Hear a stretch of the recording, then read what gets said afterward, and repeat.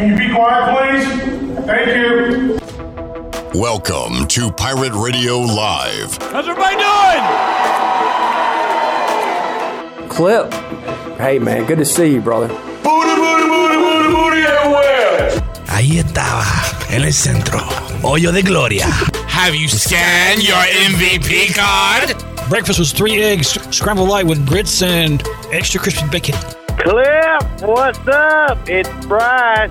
I know, Clip, the people are looking for you to sprinkle your magic fairy dust on this whole thing and make it all better.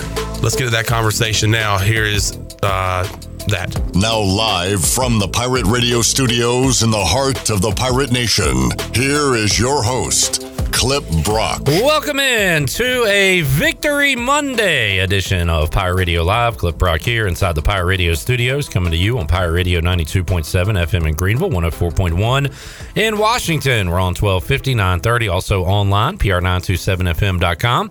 And come hang out with us on Facebook Live and YouTube. We are live on Pirate Radio TV, where you can see this program, The Brian Bailey Show, our post-game press conference interviews with Pirate coaches from football, basketball, plus the players. It's all there for you on Pirate Radio TV. So subscribe, give us a like, and join us on the ride today. Going to have a lot of fun talking about a Pirate victory on Saturday, both in basketball and football. And we got some guests to get to on today's program as well, including Seymour, color analyst on ESPN Plus. For ECU basketball, we'll talk about the 2-0 start for the Pirates. Look ahead to USC Upstate and a lot of basketball coming up as the Pirates hosting their own invitational coming up very soon. So we'll talk about all that with the great Seymour coming up in hour number 2. Also in hour number 2, BB, Brian Bailey will join us on the program. Talk some football, hoops, and more. And Jason Nichols, former Pirate wide receiver and a Pirate coach, will join us in hour number 3 to recap East Carolina's victory, a dominant defensive effort by the Pirates on Saturday against FAU. Shirley Rhodes is here. Joey is here.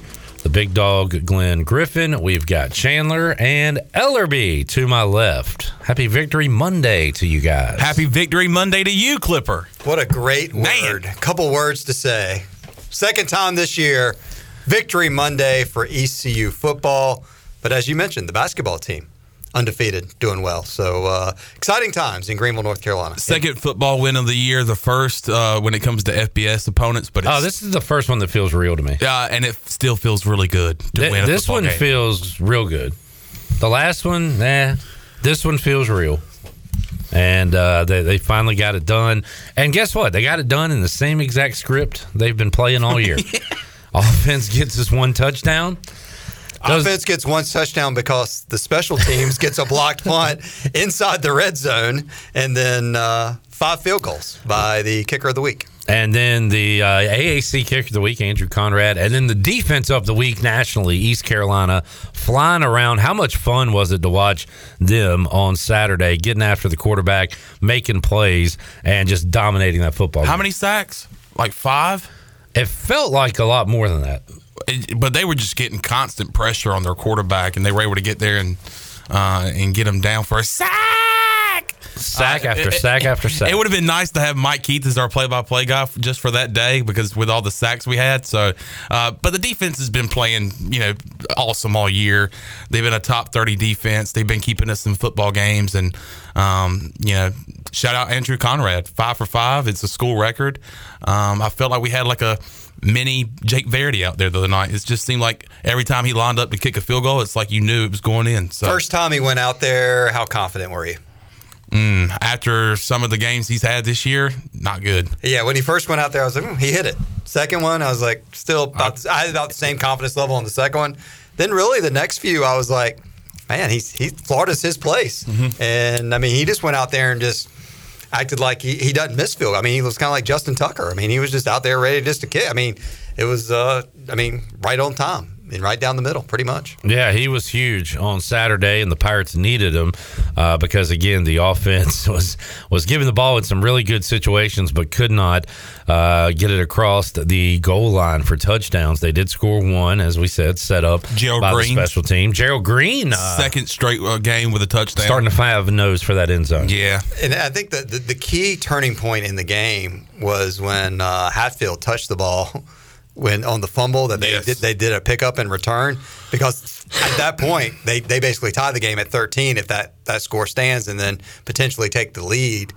And I think that being overturned, I don't know where the game goes if FAU gets the momentum and takes the lead there, but the Pirates were able to keep them off the board the rest of the game, and then did enough to score enough points to walk away with a road victory, which is always tough. But I think, hats off to the guys fighting hard and getting a win. And can they do it 2 more times this year? Well, I was going to ask the confidence level of winning out and going 4-8. What's the confidence level after Saturday's game? I know the offense is still going to struggle, and our defense is going to have to do everything they can to keep us in the football game. But and we do have Navy, who we always struggle against. But and I don't know. I just don't feel the vibe that, like, you used to be like when Navy was like, ooh, man, like it's a complete scare factor. I'm not as scared. It's just, but also I think Navy's playing better, but it's not impossible to think that East Carolina, that Navy could have a bad game like FAU did, and East Carolina could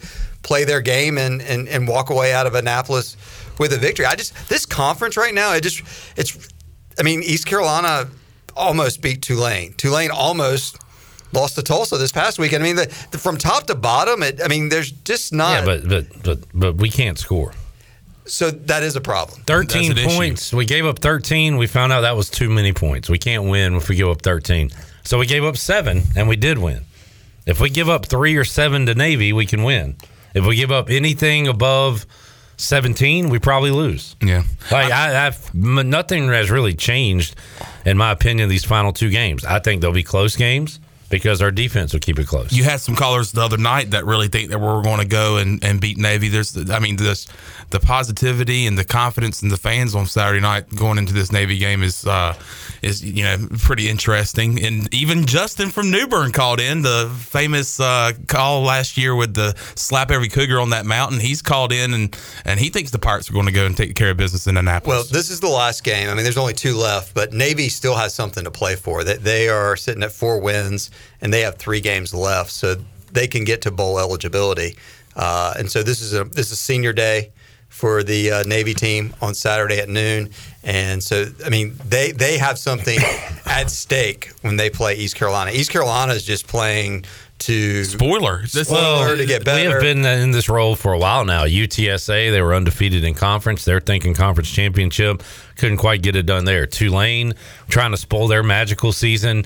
Couldn't quite get it done. FAU, trying to get to a bowl game, and we looked like they were on track to do so. We did play the role of spoiler. Yeah. Now we can try to spoil Navy's season. And can this defense play against this Navy offense the same way they've played against other teams this year? That's the big question. Does the Navy triple option still have East Carolina's number? Well, last year, the defense wasn't the problem against Navy. It was the offense. When we had Holton Ahlers and all those great players, we couldn't score against them. So that was the issue last year. And then Ahlers had a late interception there, went into overtime, and then we missed a field goal. So Blake Harrell has done a good enough job, I feel like, especially compared to past defenses we've seen in the Ruffin McNeil, Scotty Montgomery era. But I'm just worried. I'm obviously more worried about the offense than I am the defense. Well, let's go around the table for confidence. East Carolina gets a victory in Annapolis this weekend. Chandler, best case scenario is 100%. I'm going to go 60%, which is over halfway. Earlier in the year, just a few weeks ago, I would have said 30 or 40, but I'm going 60 right here. Wow, what has changed? We got to win. It's a confidence win. Boosted a lot of confidence in this football team. He's drunk on the FAU win. Yeah, we had like 1 30-yard drive for a touchdown. But your confidence level has gone up 30% points. What's your score, Chandler? My score today.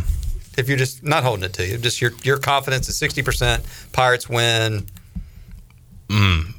by a field goal, which is probably going to get us. Well, as Clip said, what's your score going to be? How many points are the Pirates going to put up?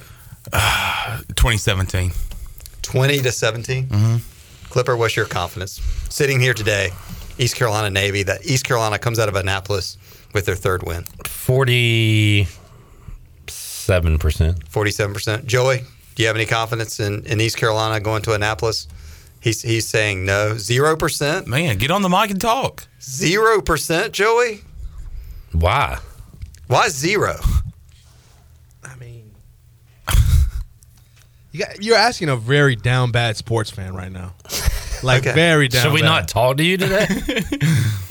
My bad. I was crunching numbers. I was getting excited about this pick'em. That's what. Okay. All right. I'm at about 50%. Hey, good job, Joey. 50%. All right. Way to really go out on a limb, Ellerbe. I think the defense maybe gets a turnover. It does going to have to, defense or special teams is going to have a part of the score for East Carolina to win. And I think that might be possible. Let's see if we've seen any line movement. East Carolina, a huge line movement team this year. Mm-hmm. Was it SMU where it shot up so much? And then FAU it shot down. FAU went down. It went down, 3 points? Yeah. 3 or 4 points in a 24-hour time span. And we opened up a field goal underdog, right? Yes. To Navy. And how about that total? East Carolina still a +3. 33 is the over-under. Woo-hoo-hoo! Disgusting. What was it? The Iowa over-under this past weekend was 26. In the 20s. And it stayed under because they won. They won 22-0. And they had the ball late in the game, but took a knee because they didn't. They could run the clock out. Hey, why go crazy? Why score 25 or 29 when you can score 22? 33 is the over-under. My final score has us covering. Man, you got it flying over. Way over. Chandler's going to be feet up. This is easy. 37 says Chandler. Oh, man. Yeah, it's we'll see. 2023 college football, and our total is 30. Let me get some of these other over-unders. And I've seen a lot in the 40s. By the way, Iowa is our over-under higher or lower than Iowa's this week? Who are they playing? So we're 33.5. They play Illinois. Oh, I think it's low. I think it's lower. I bet it's got to be lower. 28. 31. Wow. Just some disgusting football being played. But there you go. I guess, I don't know if the clock changed. Now I'm seeing a bunch in the 60s, but there's a lot of 40s in here. I don't know if the clock change has affected some of that. Maybe a little more defense being played this year.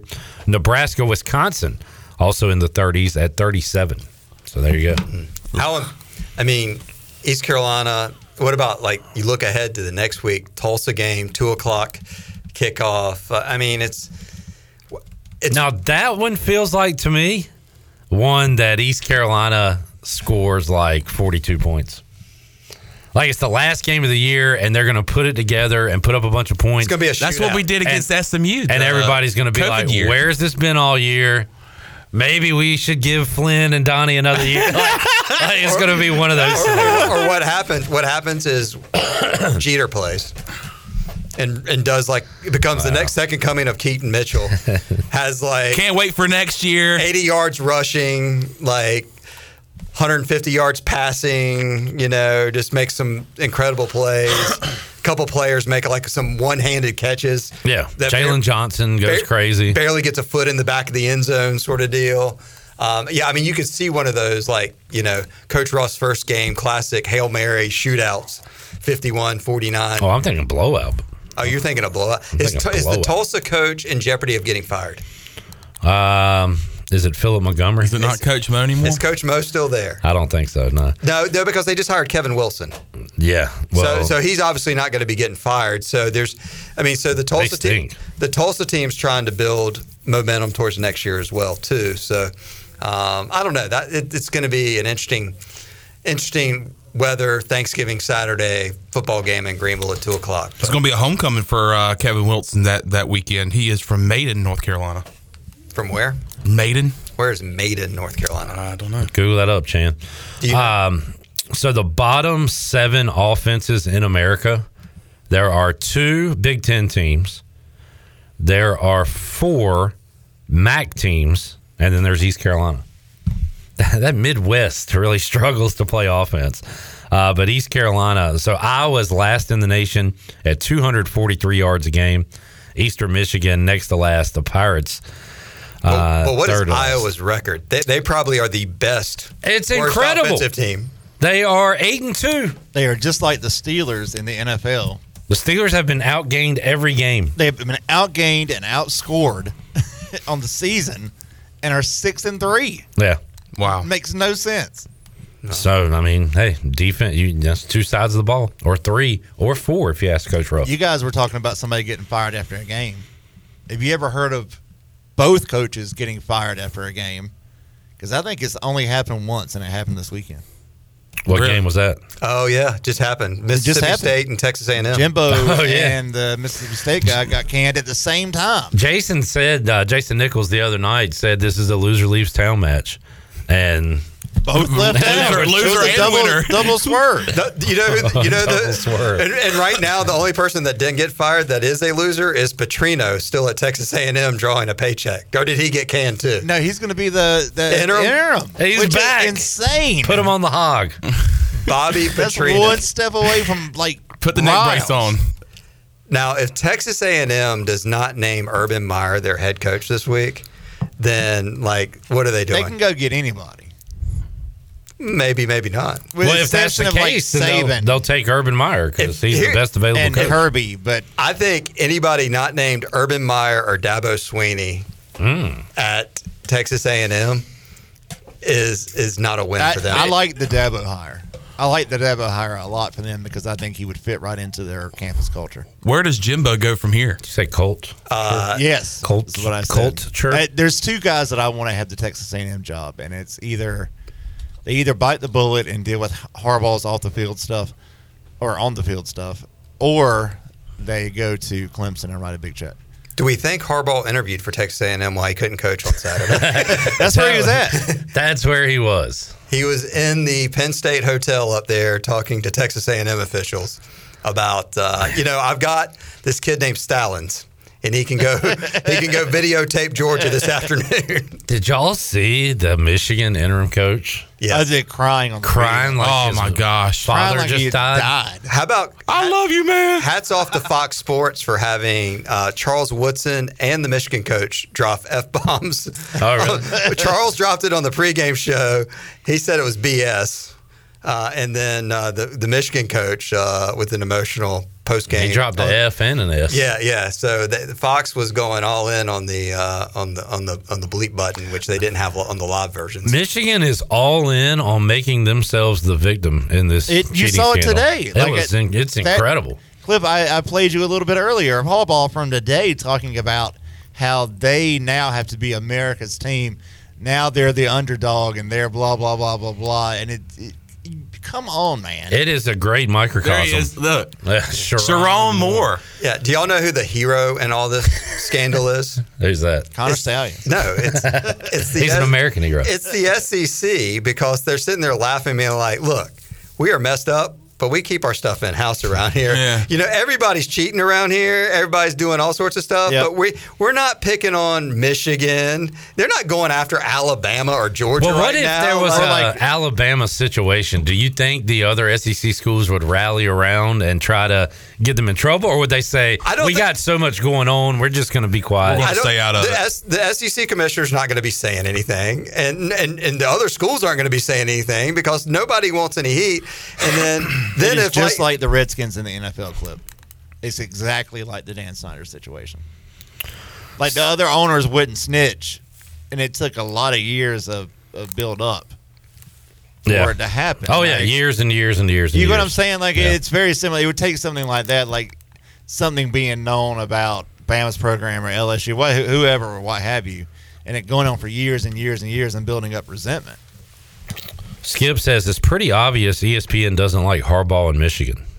I think the NCAA does. How is that obvious? Are you saying that because they don't play games on ESPN? Aren't they just talking about what Michigan did something wrong here, right? They committed crimes.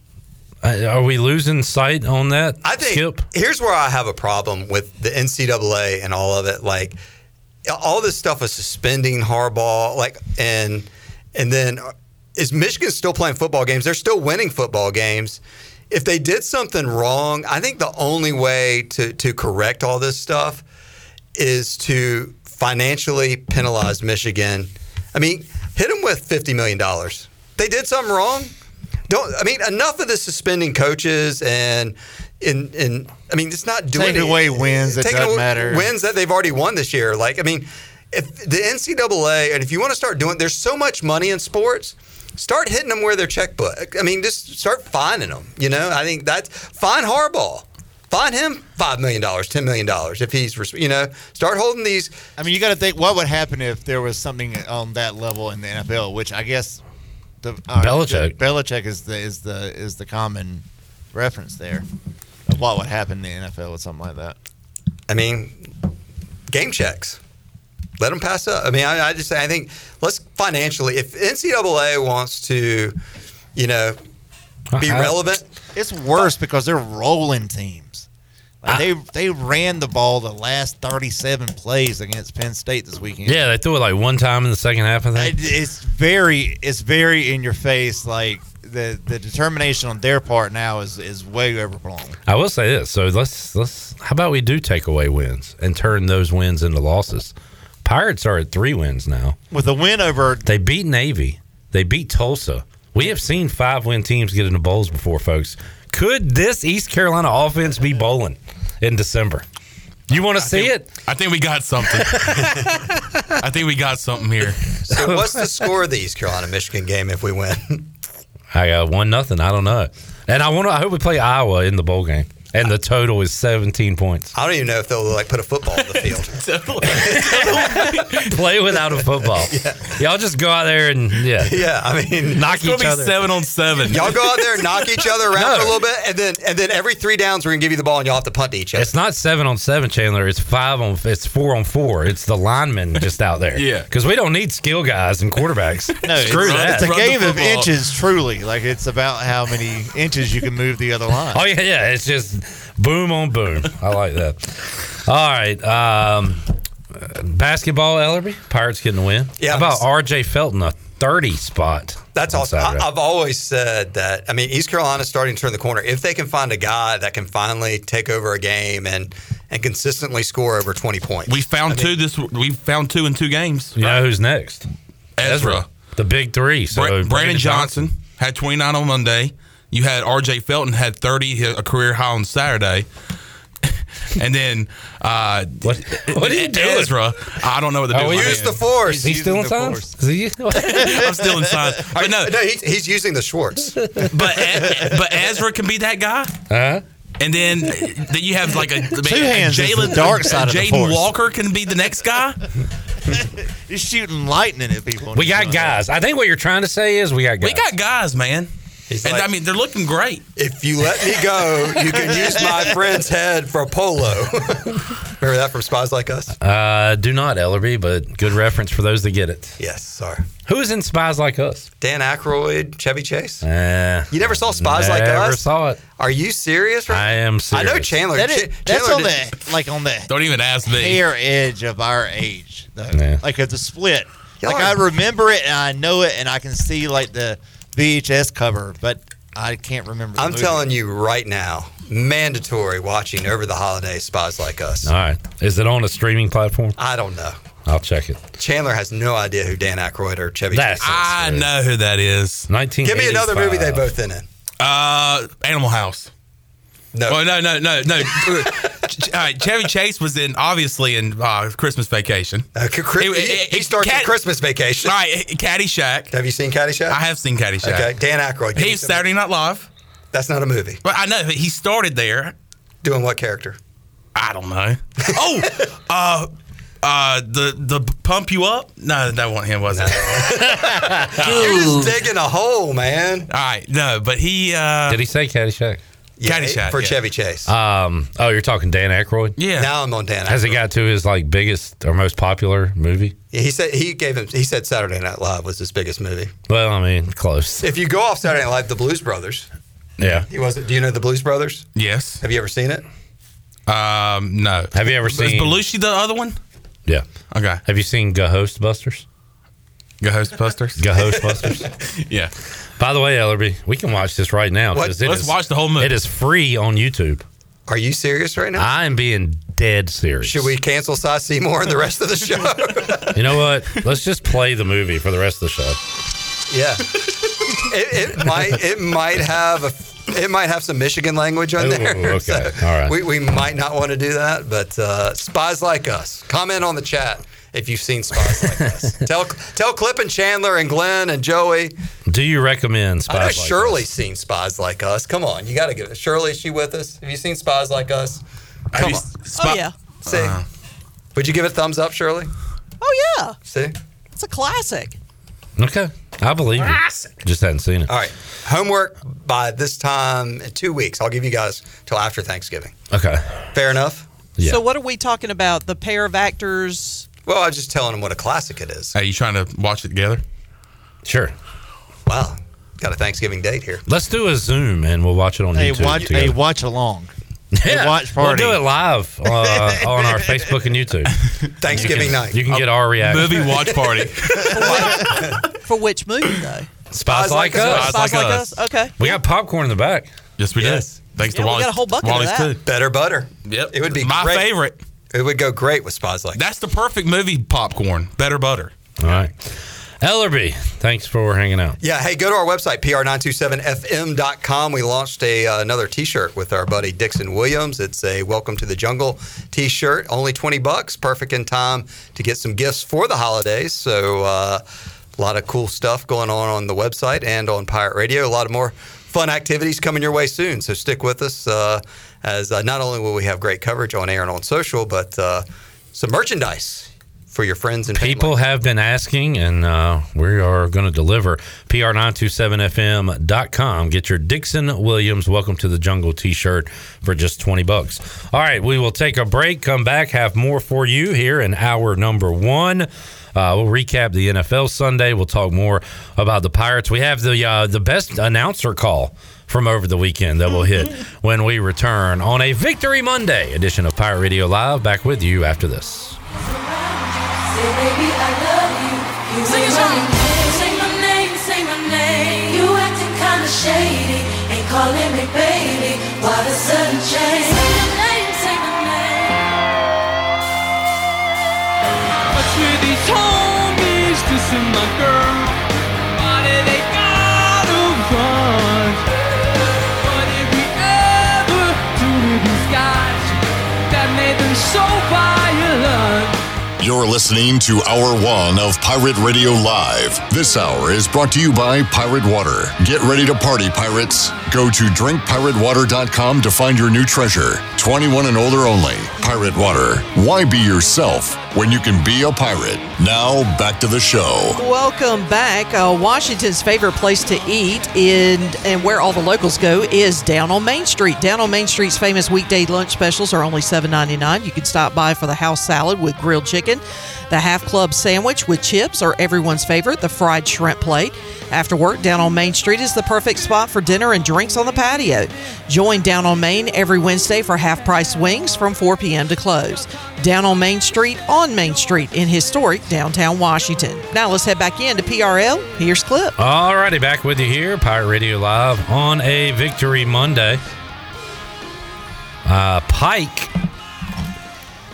said in section 111 Saturday, he saw Chandler relax in 213 for a few minutes. And I bet it was only a few minutes because this guy, he's all over the place on a Pirate basketball game day. Yeah, I went up there and sat with your dad for a little bit. Went and talked to my good trivia buddy, Ben. He was there by himself. So, yeah, I had to go take a little break. Kenny on Facebook says, football has the boneyard, baseball has the jungle. What can Pirate Nation come up with for basketball? The Pirates Den, the hideout, the galley. Oh, the galley. Man, I missed the galley in Jones' dorm. That was an awesome spot. Oh, yeah? Tell me about it. Had different places to eat. They had a grocery store in there, a little mini grocery store. Had a burger joint, had a sub place. All right, I've heard enough. They had a little taco joint. It was really cool. Really good. And it was called the Galley. The Galley. All right, there you go. We got to get to our announcer call of the weekend. I saw Corey Glore tweet about this. By the way, I tweeted about Corey Glore on Saturday because, yes, Corey, I believe it. Do you know what I'm talking about? When I tell Corey that, yes, I believe it? No. So when you watch a game on ESPN Plus, they run the same stuff over and over and over again. They replay it over and over again, including the American promo, which I believe has Jeff Charles on it for a clip. But it's got it's Keaton Mitchell's in it. But every time they run that, which is every commercial break, it has Corey Glore going, "Can you believe it?"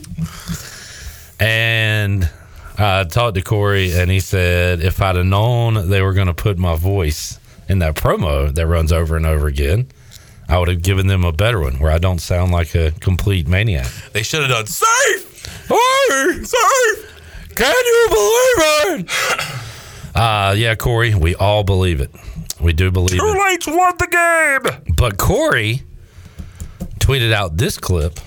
It was It's a good one. A basketball game. Let's see if I can find who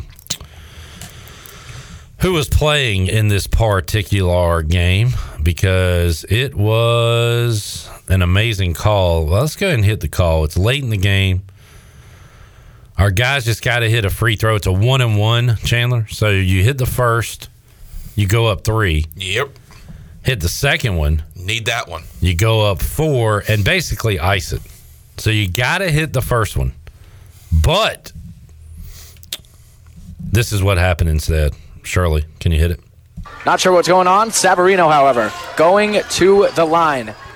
Come on, hit this one. Just a few seconds ago was in this exact position. Just make one. At least. 1-and-1.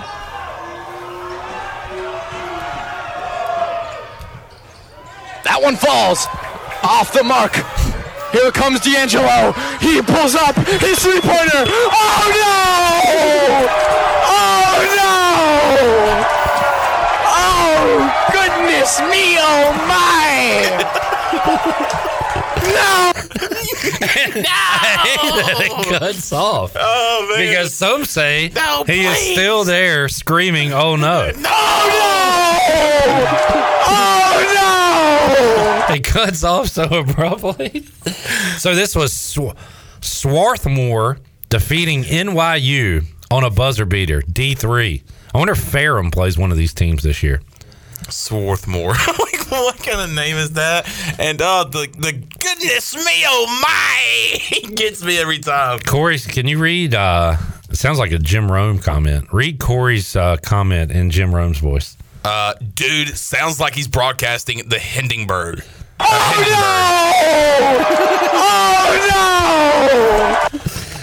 no! Can you hit the whole thing again, Shirley? And we'll talk while there's dead Not spots. sure what's going on. Savarino, Not however, sure what's going on. to the line. Another thing he does. It falls off the Just a few mark. seconds ago was in this exact You can't position. say a shot falls and mean that he missed the shot. It falls. Sounds like it goes in, right? 1-and-1. Can't do that. But he made up for it big time. That one falls. Off the mark. Off the mark. Here comes D'Angelo. He pulls up his three-pointer. Oh, no!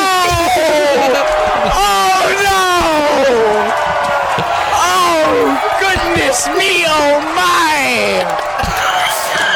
No! The power and I love the end. Nah! It's like he watched a deer get run over. And goes, oh no! Goodness me, oh my. What a call. Goodness me, oh my! And the shot is up, and it is good for the other team because he missed it. Like, what a... It falls off the mark. I mean, and he nails it to the backboard because it's no good. What a tease. What a twist. And it goes in the hands of the defender because he rebounded the ball.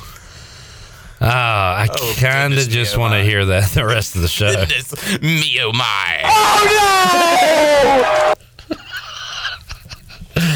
Oh, man. The high school and like D3 calls, some of the best things you'll ever hear.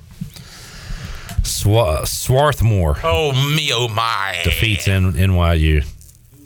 Shirley, I've got to hear it one more time. Please. At least. And by that, I mean 7. Can I pull the whole shebang? I need the whole thing. Not sure what's going on. I'm not sure what's going on. Going to not the sure line. what's going on. I don't know what's going on here. He's got Just a real. a few seconds ago was in this exact position. He's got a real announcer voice going here. But then things get a little crazy at the end. 1-1. And he reverts back to his other voice. So he's got the announcer voice going. That one falls. That one falls. Off the mark. Here comes D'Angelo. He pulls up his three-pointer. Oh, no! Oh, no! Oh, goodness me, oh, my! No! It's like he's calling for help, and like the phone like disconnects, and you're like, "Hey, what's wrong? What's wrong?" Ow! Russ said, "Clip, this is overkill." All right, well, let's hit it one more time, Shirley. Not sure what's going on. Savarino, however, going to the line. To the line. Just a few seconds ago was in this exact position. Shot is up, and it is. This is the worst announcer ever. And I disagree. And it's good. If it went in, but it didn't. That one falls. Off the mark. Off the mark. Here comes D'Angelo. He pulls up his three-pointer. Oh, no! Oh, no! Oh, goodness me, oh, my! No! All right, Newton says this is getting old. Shirley, hit it again. Not sure Here's what's my going on. thing. Savarino, however, going to the line. This guy, Just a few seconds ago was obviously in this exact not very position. good, because when a shot does go in, it's not off the mark. 1-1. And this shot's good. This If it shot went in. is on Is it the a mark. freshman? Do we know if it's a freshman? That one falls. Man, Off I the love mark. this guy. Here comes D'Angelo. I don't know why you keep He saying pulls he's up not good. his three-pointer. How is this- Oh, no! Oh, no! Oh, goodness me, oh, my! It goes All right. If anybody else says that this is old or overkill, we're hitting it. So it's on you at this point. I'm not going to hit it again, at least for this segment. Oh no! But I will hit it when Jason Nichols is here. And we may have to hear it in hour 2 as well. Oh, no! Oh, yes. What a call. He goes beyond the cool. The cool. It's off the mark. Let's take a break. We'll come back. We'll get our Fleet Feet rundown. We'll, you want to recap Sunday? No, let's stay here. Let's go to a break. Let's stay here. And by that, I mean, stay here while you hear commercials. The shot is bad, as in Michael Jackson bad. It is good. It is good. Here is that. Oh, no. Here is goodness me, oh my. We'll run down the Buccaneer Music Hall scoreboard, tell you what's going on tonight. There. Talk a little NFL Sunday. And have more for you. We need to replay the Justin call from the other night. Yes. Yeah, I literally died. We'll do that. And have more for you. Hour 1, Victory Monday edition of Pirate Radio Live. Back with you after this.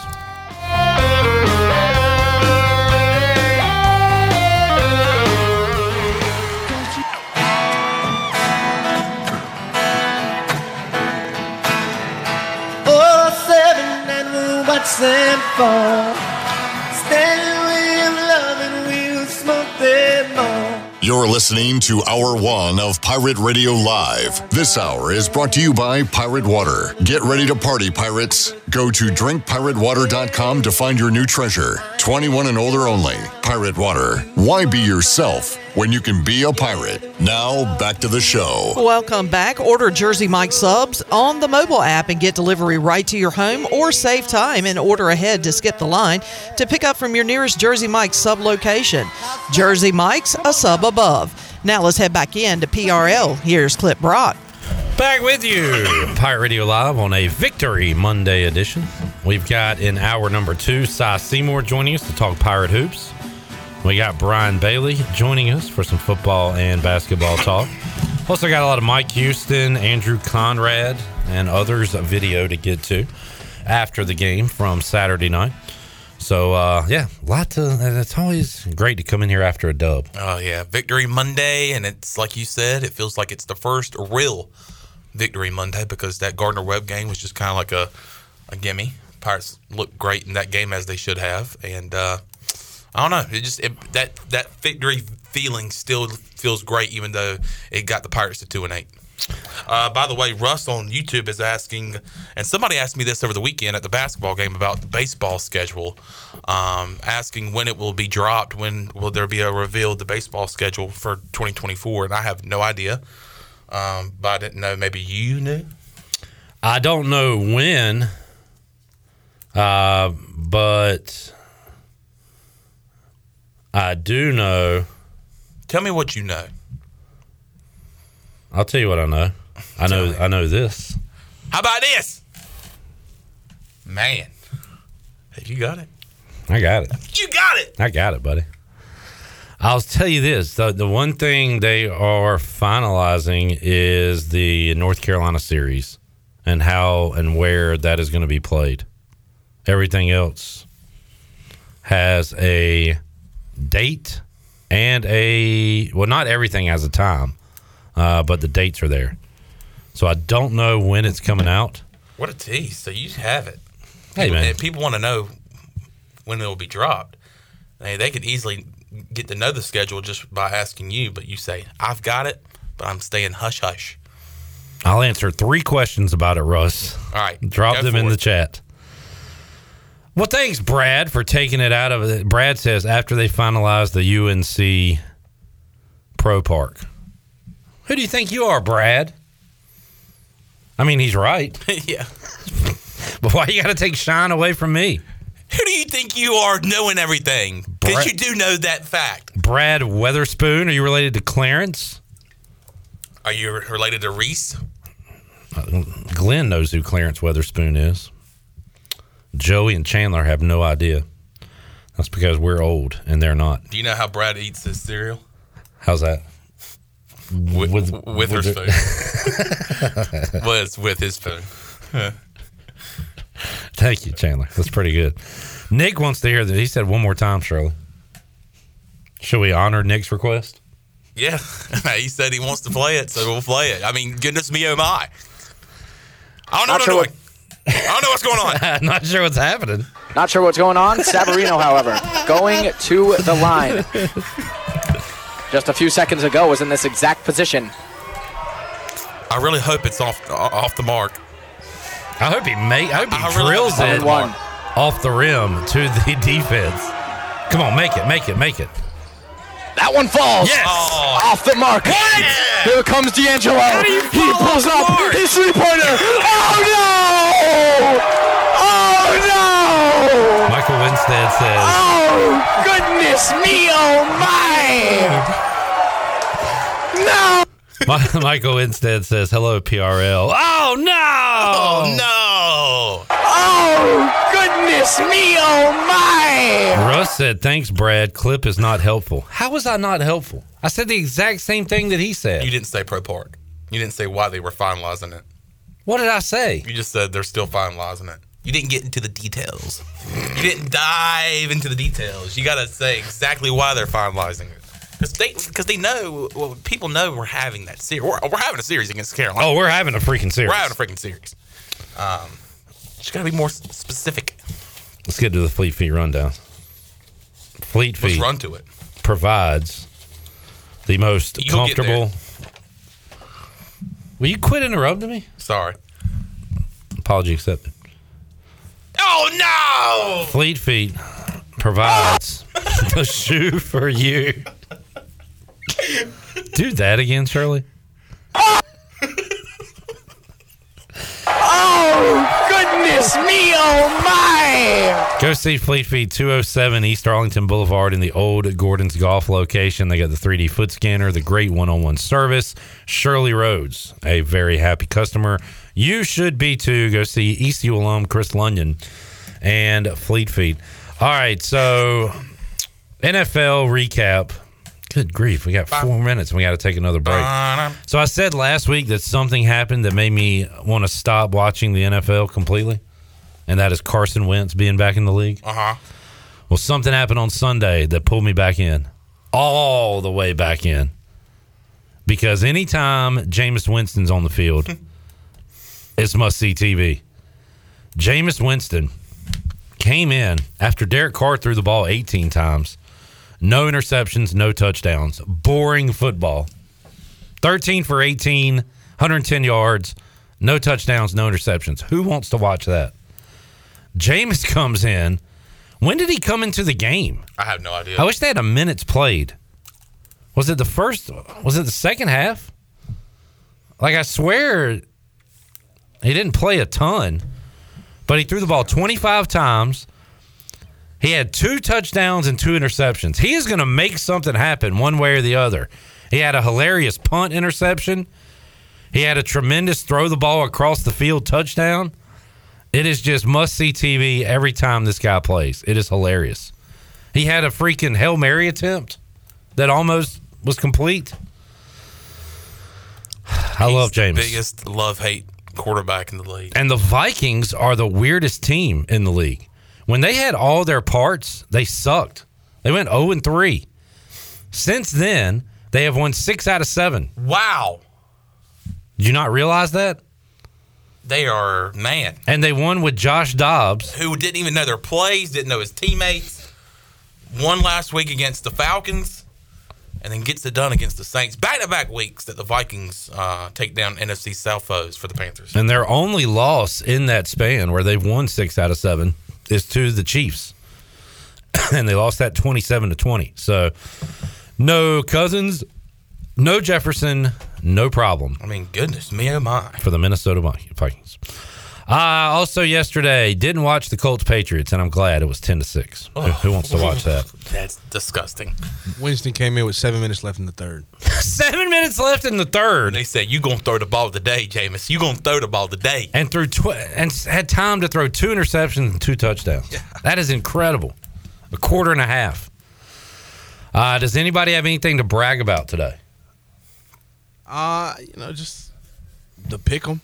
What you got? Just love that I went against the Bengals again, and it worked again. Texans 30, Bengals 27. Chandler rode it with me too. Yes, he did. He had no idea that he did that. He did not. Yeah. C.J. Stroud 356. On Friday, Tony was talking about Stroud for MVP. I was like, you can't give him the MVP. Now you look at the national shows. I turn on the TV today. They're saying, is C.J. Stroud the MVP right now? I mean, I don't see it though. Definitely offensive rookie of the year. Yeah. I think you might as well just go ahead and ship it to his house now. Exactly. Yeah. Go ahead and give him the trophy. Well, who's the MVP? That's what I'm thinking. Neither. I can't think of an outright MVP as of right now. I mean, it is a quarterback award. Should they give it to the quarterback with the most passing yards? And that is Sam Howell. Okay. I see what you did You like there. that? Yeah. You like that? That's right. MVP. Sam Howell. Sam Howell. Going to be the first player to win an MVP with a losing record, and his team didn't make the playoffs. Sam Howell. How did the Ravens lose to the Browns? I swear that game was over. Yeah. Again, we go back to the question: Are the Browns a good team? You got to say they are at this point. They're 6-3, and they just won in Baltimore. Another question: why did they stop handing the ball to Keaton Mitchell? Don't know. But first play, 39 to the crib. Second play, catch. To put 33. To put them up 14-0. Yeah, that game was over. I took my dog for a walk, come back, check fantasy. Keaton had 14 points. It was beautiful. And then he ended the game with 14 points. 13. Oh, dear. Yeah. Other things that stood out, awesome game in L.A. I called it a good game. Tony said it was a fraud good game. But any game involving the Chargers is going to be fun, whether they stink or not. 41-38 in overtime. Overtime. Just kidding. Into regulation. By the way, a guy on that coaching staff for the Lions could be a candidate for the Texas A&M job. Aaron Glenn, the defensive coordinator, played college ball at Texas A&M, so they might give him a look. The former New York Jet? The very one. Okay.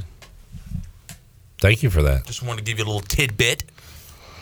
Let's see. Ed says, is this a joke? Oh. Wait. I don't like that joke, Ed. I'm not reading that. Mike P said the Pastronaut, Josh Jobs, is a great nickname. Pastra. So he was in aerospace, right? But what's the past? What am I missing? Josh Past. Is he? He's got a degree in. He's a legitimate rocket scientist. But what's the past part of it? The Pastronaut. He throws passes. I wish you'd have put another S. Another in there. S, yeah. That would have helped me out. I thought he was saying he was like a pastor. He's also. I thought you were struggling on the not part. No, I got that. Okay. I missed the past part, but thank you. No problem. I thought it was saying he had a degree in religious studies and, astrophysics. That's a very intriguing joke. Pike's got a brag from the weekend. He made it to B's before the barbecue ran out. Oh, congratulations. That happens every day. CL said, my good news is I'm still alive in Survivor. Ours ended this week. Congratulations, CW. He's CL and CW getting it done. He is our survivor. Although we might crank it back up. CW has said we should do from now to the end of the playoffs, the Super Bowl. So there's a strategy to it. Do you take good teams now? Because if there's a playoff matchup and you don't have a team left, you take an L.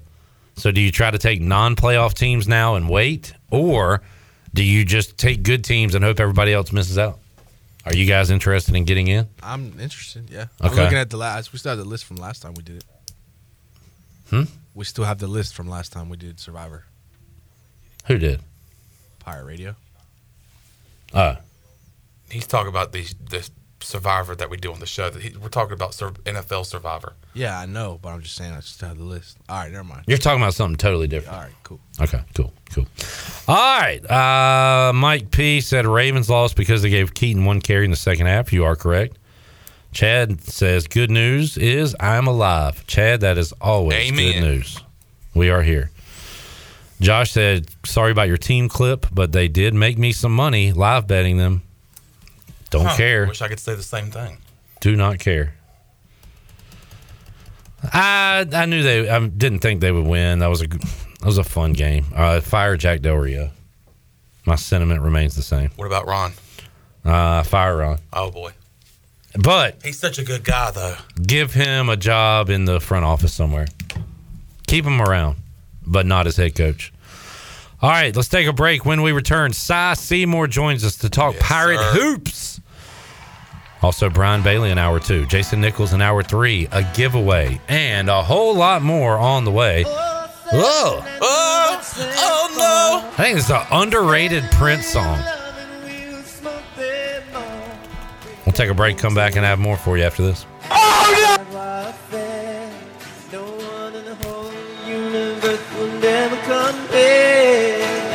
I am yours now and you are mine, and together we'll love through all space and time, so don't cry. One day all seven will die. I think they're ready. Yo, drop that on them. Turn that TJ on. Turn that TJ on. One time like this. I said ready or not, here I come. You can't handle.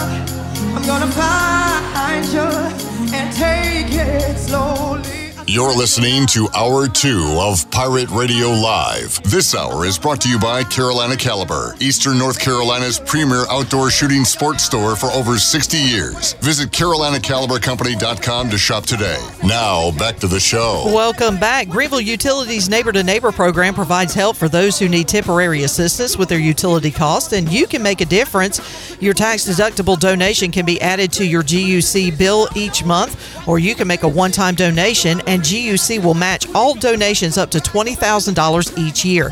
Consider helping a neighbor with GUC's Neighbor to Neighbor program. Now let's head back in to PRL. Here's Clip. Alrighty, back with you, Hour 2, Victory Monday edition of Pirate Radio Live. Clip Rock, Shirley Rhodes, Joey, John, Big Dog around here somewhere, Ellerbe. You know what's better than talking to Cy Seymour? I can't imagine anything's better than that. Talking to Cy Seymour when the Pirates are undefeated at 2-0. You know what? You're wrong. And by that, I mean you're exactly right. Oh, goodness me, oh my! So let's head out to the Pirate Radio Live line, talk to the color analyst for Pirates basketball on ESPN Plus. He is Cy Seymour joining us on this Monday. Cy, how you doing, man? I'm doing great, Clip. How about you, man? Doing good, and coming off a football and basketball win on Saturday, so it was a fun Saturday to follow along what was going on with ECU Athletics. And in Minges Coliseum, East Carolina jumped out on Campbell. Big start to the second half as well to kind of push their lead to 20 and beyond and almost coast to a victory. And we'll talk about that, the final 8 minutes or so in a moment. But how about the way they responded defensively after Mike Schwartz was not too happy with them after the Ferrum win? What'd you think of their effort on Saturday in the win over Campbell? Well, you could tell the preparation, and that's why you play early games like that. And the coaching staff did a really good job of preparing for it. Listen, Campbell's a tough team to play. They're well coached. 11 years he's been there. And the thing about it is that style of play is like playing the wishbone. And ECU did a tremendous job of getting prepared to play that game. And the kids came out hungry and set the tone from the beginning. They just did a really good job being physical, getting in passing lanes, and it showed the entire ball game. So, yeah, everything went well for the Pirates. In game one side was Brandon Johnson with 28. Game two, it was R.J. Felton with 30. So we've kind of got a bit of a big three with R.J., with B.J., and with Ezra. But how about R.J. Felton's performance the other night? A very efficient 30 points, 10 of 17 from the field, made all his free throws, hit 4 from behind the arc, and also added 11 rebounds and 3 steals. Well, yeah, exactly. His game, he let it come to him. He didn't force. And just did a good job all day long. When you get to be a little upperclassman, things like that happen.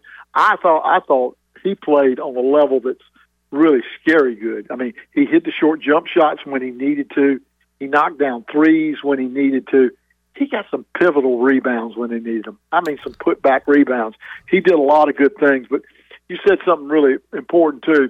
Brandon Johnson, also the upperclassman, you know, he hit 2 big threes from about the 16-minute mark in the second half to about the 17-minute mark, and it broke it open. In other words, ECU had a really good lead going into halftime, but that broke it open to 18, and they just changed after that. So the two guys that have been there the longest really stepped up and hit big buckets to lead their ball club.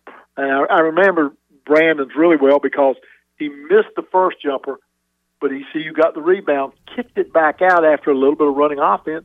He knocked down the 3, and then he hit another 3 a little later. And that's what you do. He didn't worry about missing. He went back to make the shot. He's confident. He's really tough. And listen, R.J. Felton's playing on a different planet. I mean, he's really playing well. Unbelievable. But overall, it was a team victory. You go back to what you were saying.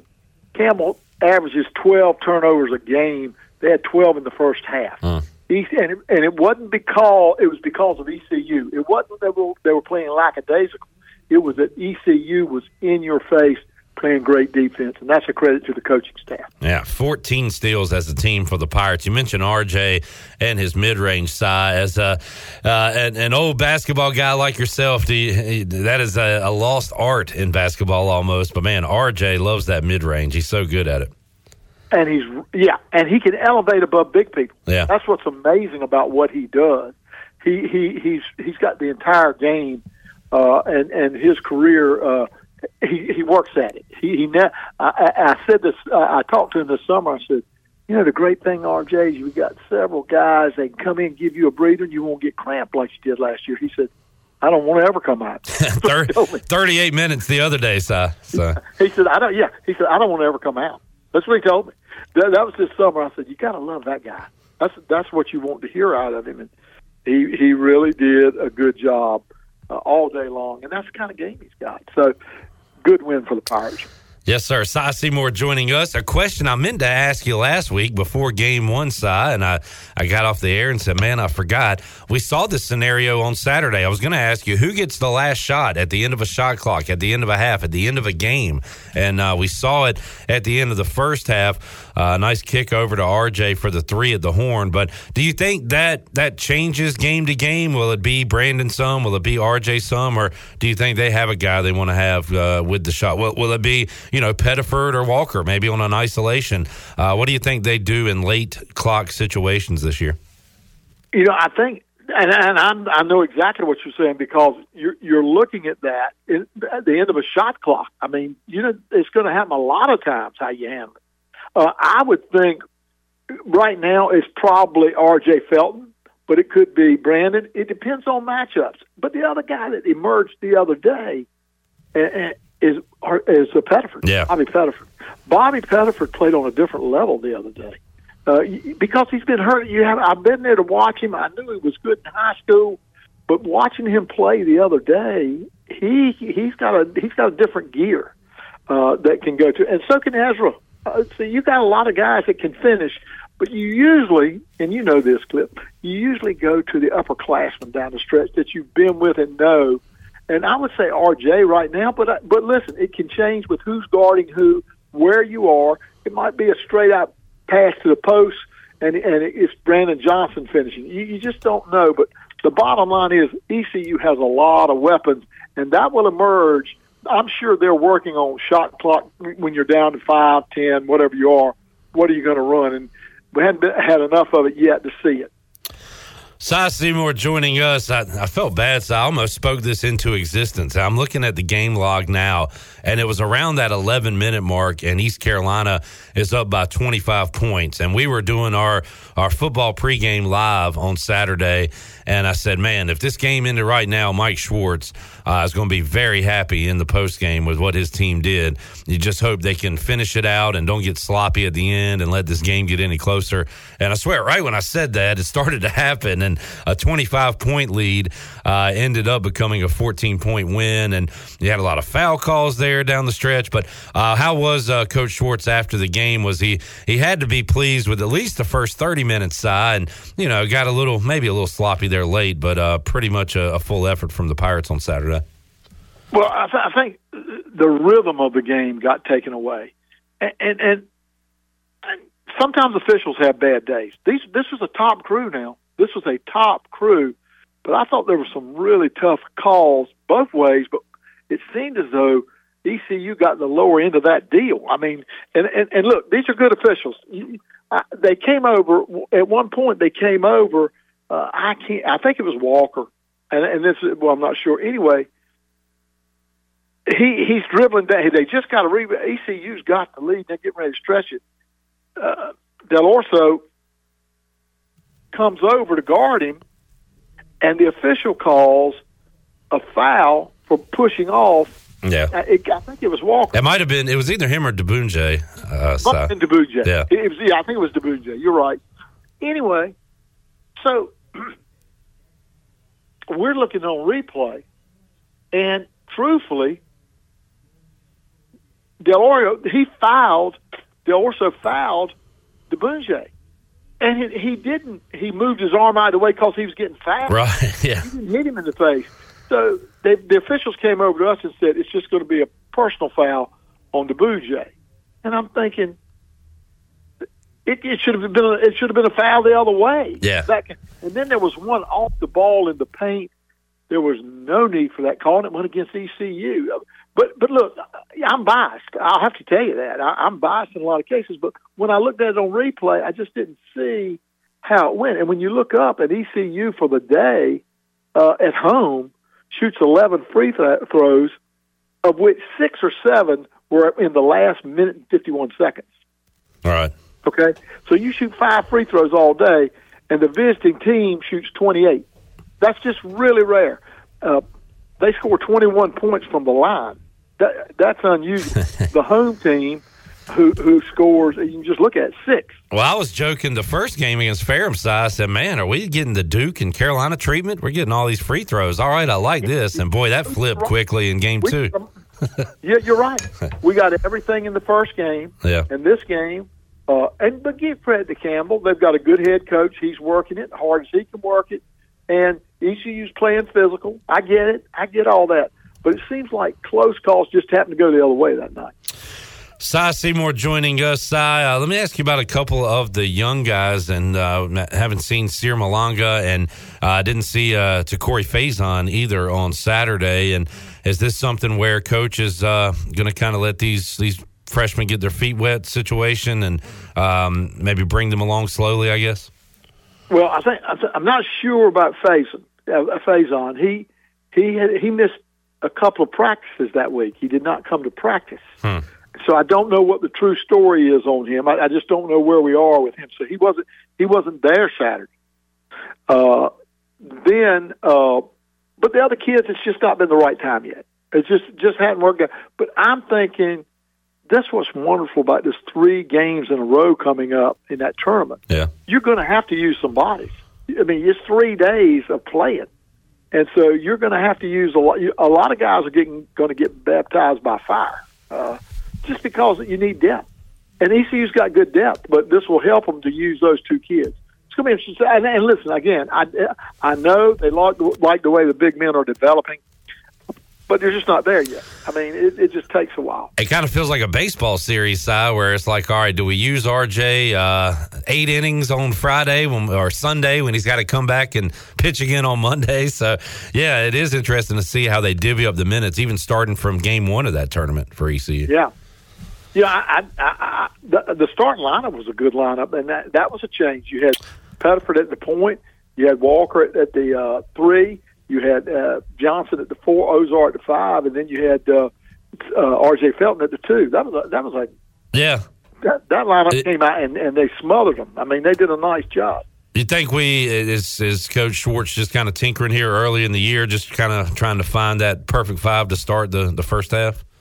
I think so. Yeah, I think he's looking too, just like everybody else, and that's just part of how you play the game. I mean, it's. I think ECU, I'm sitting here. Ozar did 2 or 3 really big time. He got two offensive rebound putbacks. There were times where it was down to 12 or 14, and he gets it and puts back up and in. How about the coast to coast side where he just took it himself?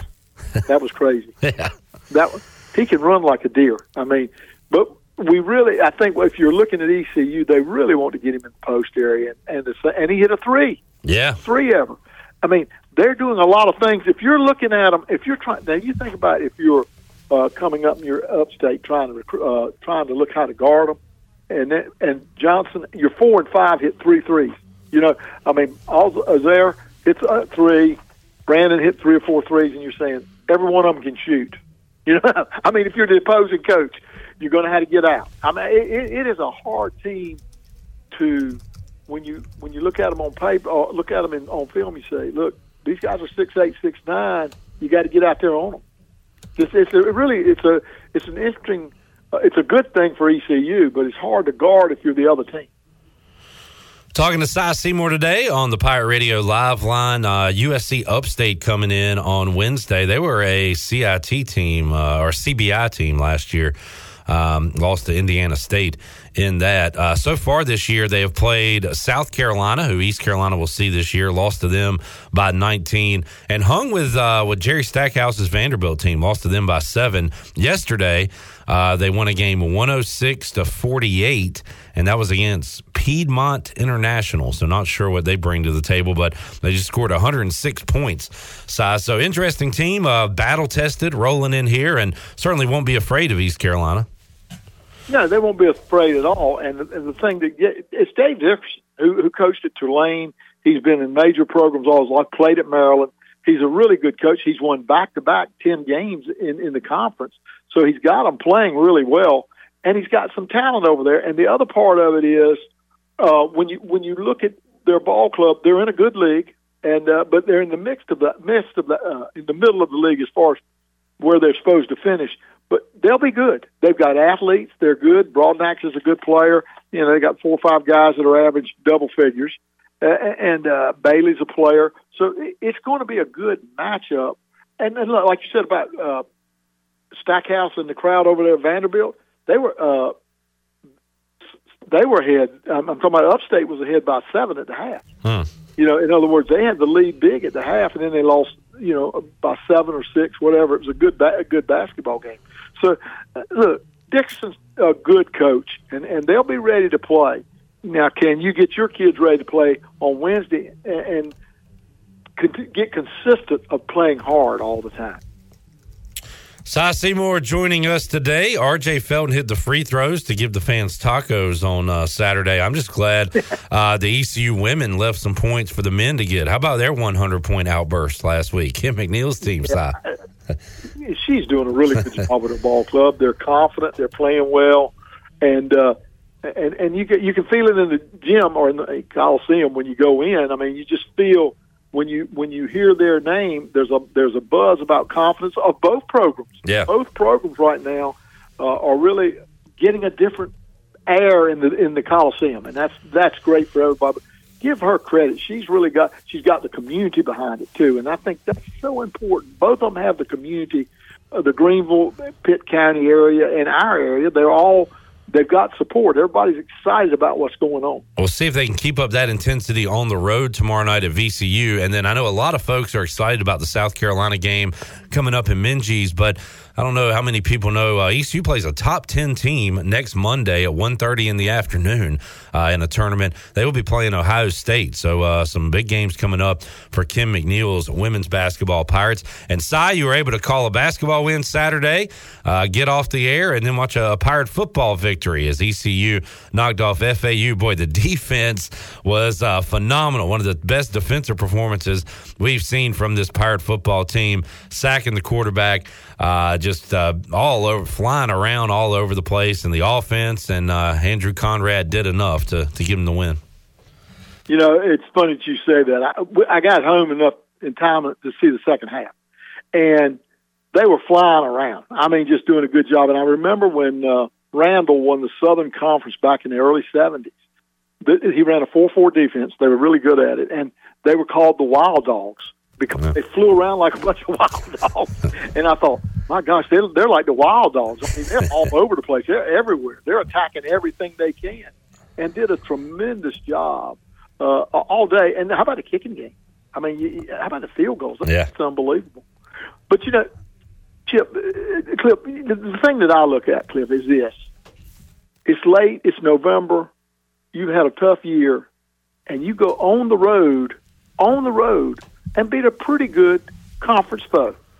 That's hard to do. That shows you've still got your kids. Absolutely. That's the deal. The buy-in side, we talked about it even in the losses, that they are still playing hard, and you know, I know you did too, so I just felt good for the staff and the players, because it's not like they're just sitting around on their couch during the day. They are working their tails off trying to get these wins, and it was good that they finally got the results they've been working for.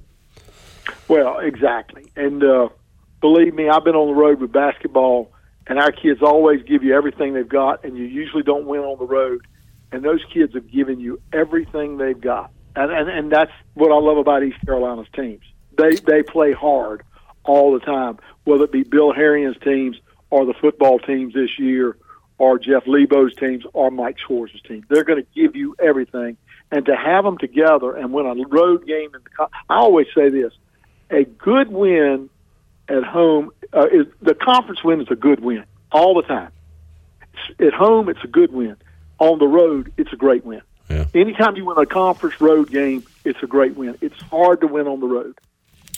Cy, we're out of time. I don't want to talk much NFL today, but I do have a trivia question for you. Who is the leading passer in the NFL in passing yards this season? It's got to be our guy. I don't know. It's Sam Howell. That's what I'm saying. I mean, he is the dominant player in the NFC East. Now, he just doesn't have enough around him. But right. he is.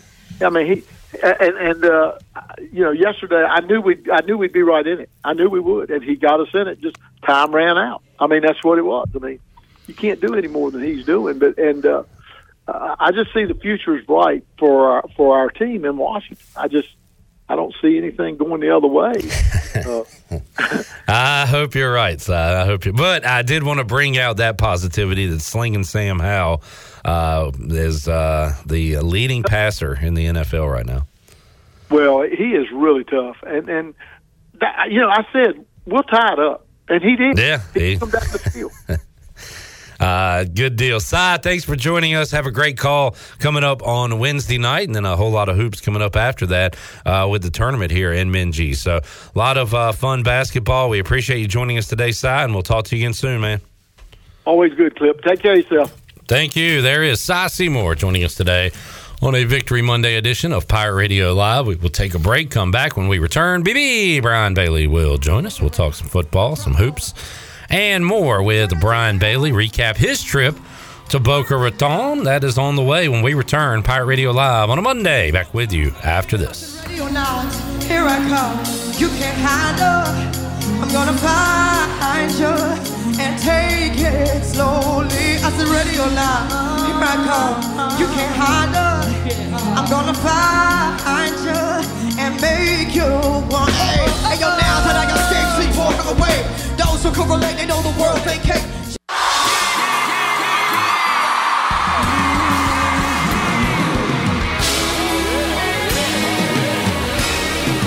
You're listening to Hour 2 of Pirate Radio Live. This hour is brought to you by Carolina Caliber, Eastern North Carolina's premier outdoor shooting sports store for over 60 years. Visit CarolinaCaliberCompany.com to shop today. Now, back to the show.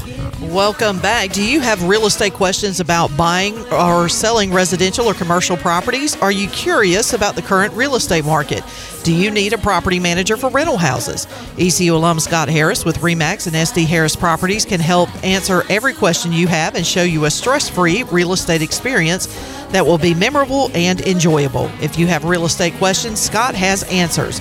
Call Scott Harris today at 347-1857. And Bud Light reminds Pirate fans to always stay in the game and drink responsibly. Bud Light, the official beer of the ECU Pirates and proudly distributed by Carolina Eagle Distributing since 1989. Now let's head back into PRL. Here's Clip. Back with you, Pirate Radio Live. Clip Rock here. Chandler Honeycutt to my left, watching Panthers videos on his phone.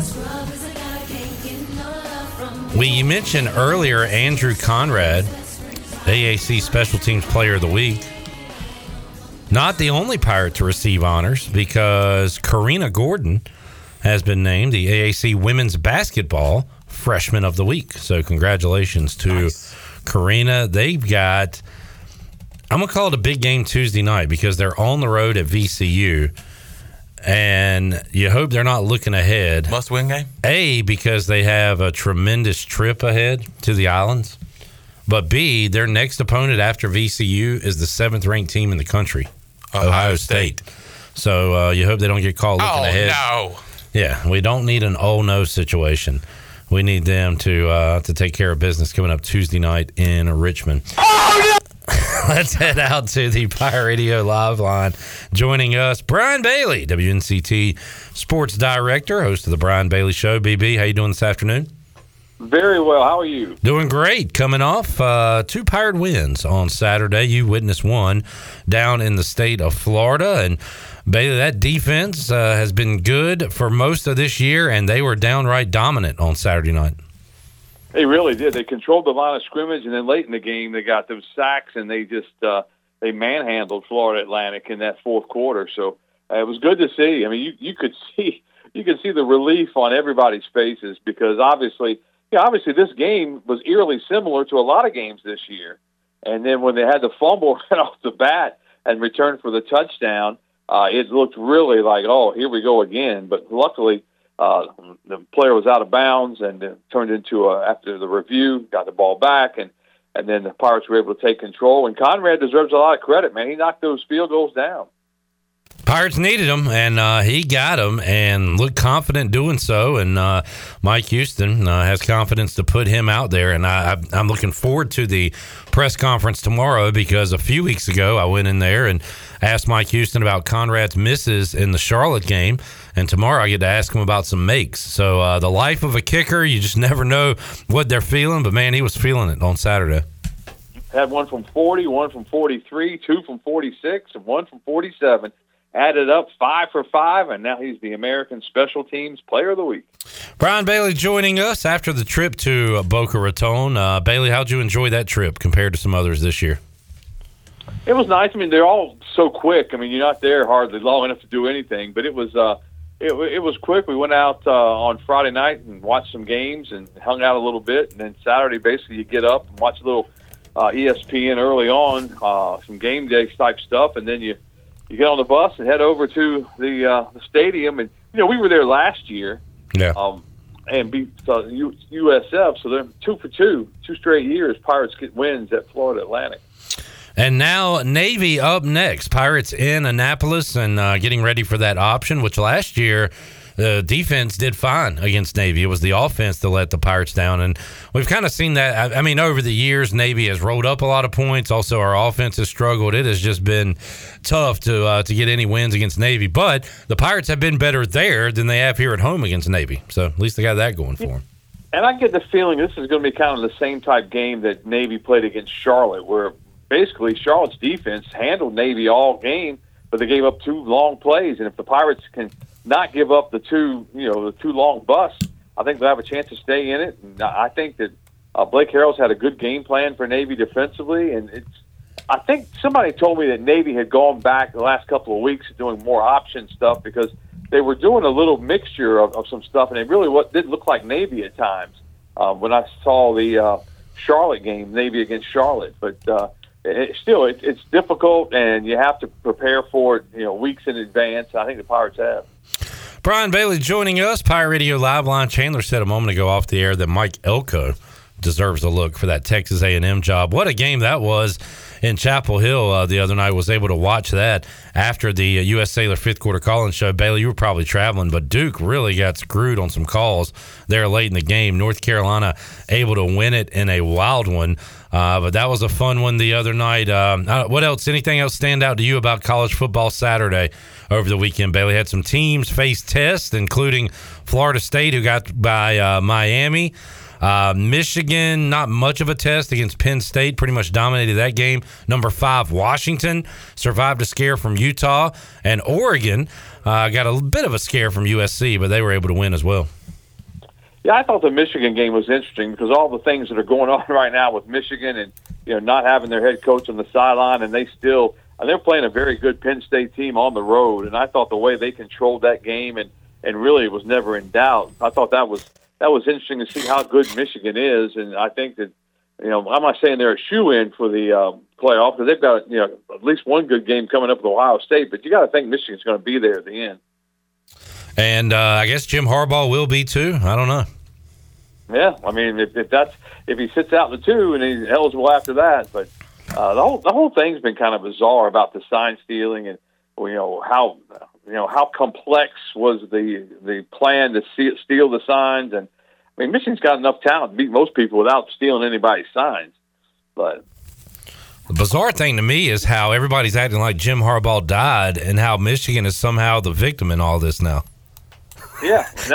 They really turned it around on everybody.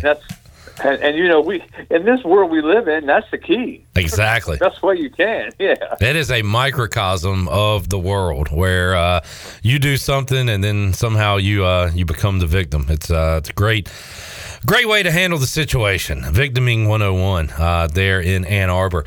Brian Bailey joining us. Bailey had Riley Davis on the show earlier today on the Brian Bailey Show talking Pirate hoops, and I imagine you didn't get to see a ton of it on Saturday, but man, what a first 30 minutes for the Pirates. We just talked about it with Seymour. Got a little shaky there towards the end with some calls and everything, but East Carolina, they were up by so much. Campbell could go on a run, and it didn't matter. Pirates had that one in hand from really the start of the second half. Yeah, and really, in talking to Coach Davis today, I mean, they're very pleased with their 2 games so far. They know that they've got to be better down the line. They've got I don't know how to say difficult schedule. They've got a busy schedule coming up. USC Upstate in the middle of the week, and then starting on the weekend. Those 3-game tournament things. I mean, the Town Bank Holiday Classic. You got Northeastern at 2:00 on Sunday. Then you got Georgia Southern Monday at 6. Then Tuesday at 6, you got Kennesaw State. So we're going to see a lot of basketball in a short amount of time.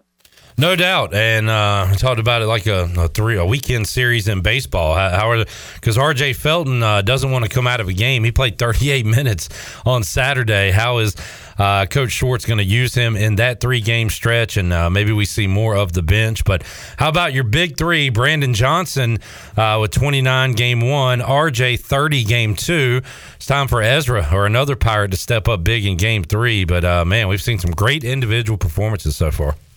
They really have, and we talked about it going in that the whole idea is to get old and stay old, and they've got some experienced players now that they know the business, know how to play, and they got some young kids that are coming up. So I think so far they're very pleased. I know Coach Schwartz wasn't very pleased in the Ferrum game with his team's defense, but I think that they've got a chance to.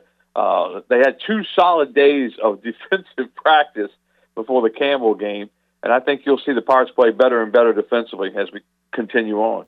Bailey, I just saw a tweet come across that Ken Watlington retweeted from Courtney Courtwright, and it says she's celebrating 2 wins from the RTD NAC Awards this weekend, and one was with Ken Watlington, first place TV Newsacre Team of the Year. So congratulations to Ken, huh? Yeah, nice job. We picked up 1 award for our bowl special. Nice.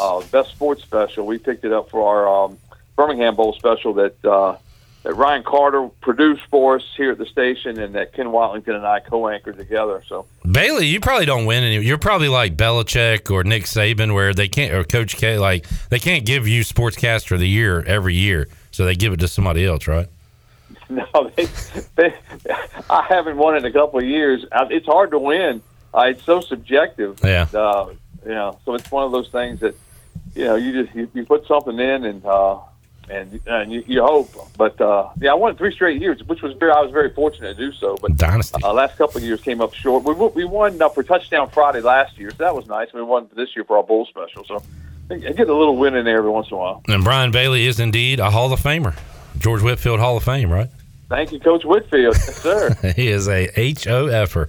Brian Bailey joining us, Pirate Radio Live Line. How about them Cowboys? Easy one on Sunday. Boy, the Cowboys have really blown some teams out this year. Yeah, and that's one of those things that the Giants were pitiful. I mean, they just, offensively, they didn't have a whole lot at all, and that was just one of those, the Cowboys have a couple of games in a row they'll be favored in, whether they win them or not. And they got to go to Charlotte this week to play the Panthers, and they have Thanksgiving against your Commodores, so we'll go from there after that. You nervous about Thanksgiving? Always, man. That's the one thing, man, because you have the turkey, you have everything, and everything is great. You're having the best time, and then Cowboys play bad, and you're like, oh, come on. But I would love to ruin Brian's Thanksgiving. I know that sounds ugly, but I would love for that to happen this year. I got a bad connection. Just kidding. Bailey, Riley Davis on your show. Also, some high school football with the playoffs rolling on. Will Bland's like a regular on your show now. Yeah. He wants to stay a regular. Every time I've had him on, he's won the next week, and he wasn't favored in either one of those 2 games. But it was great to have Coach Bland on, and Brent Wooten, the head coach at Havelock. They have a great system down at Havelock with, they've got 3 guys on the staff that have been the head coach at Havelock, and it's bizarre in some ways, but it works, and they're very happy with it, and they're a very good football team. Rose will have to play very, very well to stay with Havelock this week. Yeah, Will Bland going to his old stomping grounds will be a good one coming up, and you can see the highlights on a playoff edition of Touchdown Friday. Bailey, how many games y'all covering Friday night?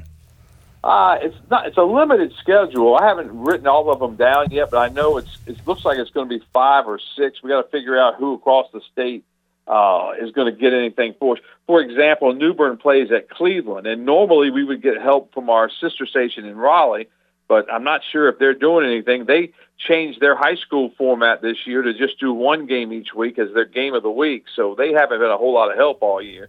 But we got Southwest Edgecomb's at home, Havelock's at home to J.H. Rose, which is big. Tarborough's at home, so you can see where there's 4 or 5, 6 games maybe we can get this week to Touchdown Friday. BB, appreciate you joining us. If you missed it earlier, check out the Brian Bailey Show at 6 o'clock. Of course, it is available in podcast form on YouTube and Facebook as well. And you can hear it on these the radio side of things at 6. Appreciate you joining us, Bailey, and we'll see you soon, man. Sounds good. Take care. There is Brian Bailey joining us, Pirate Radio Live Line. Had some stats to consider from Johnny Stats a moment ago. Stat to consider. Johnny Stats says last season Brandon Johnson was the leading scorer in Game 1 for the Parts, 24 points. R.J. Felton was the leading scorer in Game 2, 23 points. Who will lead the team in scoring against USC Upstate? If it goes like it did last year, Johnny says Quentin DeBunje will lead the team in scoring because that is the order from a year ago. There is that. He also has a fact to contemplate. Okay. Man, you need to do that on mic. It sounded so good. It's not going to sound as good this time. Fact to contemplate. Yeah, not as good. It was still pretty good. Brandon Johnson, the only player in the American to wear number 6. DeBunje, the only player to wear number 7. Those numbers were previously not allowed.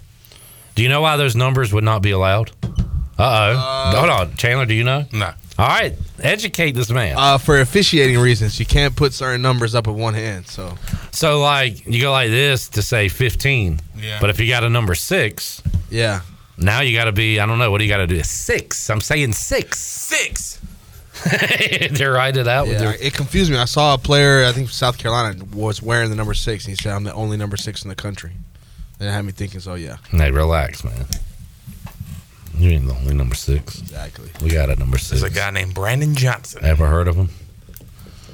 He mean mugs. He don't smile. And points. He points at people. Yeah. And he also stares into the camera. Were you filming that? Yeah. Were you a little scared? I kind of saw him coming. But I didn't know he was going to get that close. That's funny you say that because he stares at people when they present their projects too in class, like in their eyes. Why? Oh, was he looking at you? Today. Staring into your soul? I had soul? a 30-minute presentation with my group today. Good grief. Yeah, and he's one of those guys who sits in the corner. And at least he's paying attention. I don't know if it was.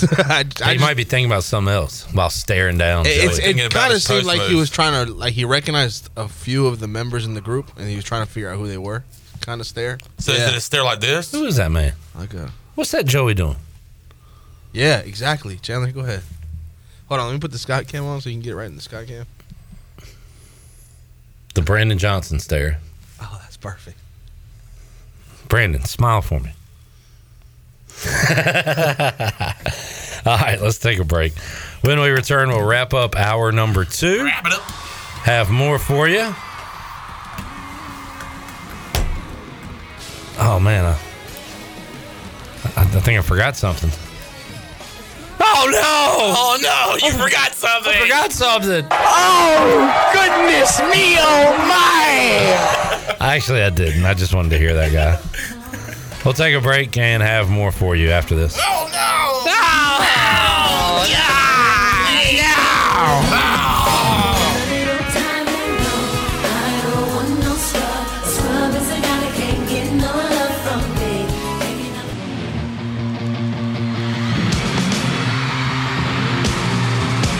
Make you bend and break.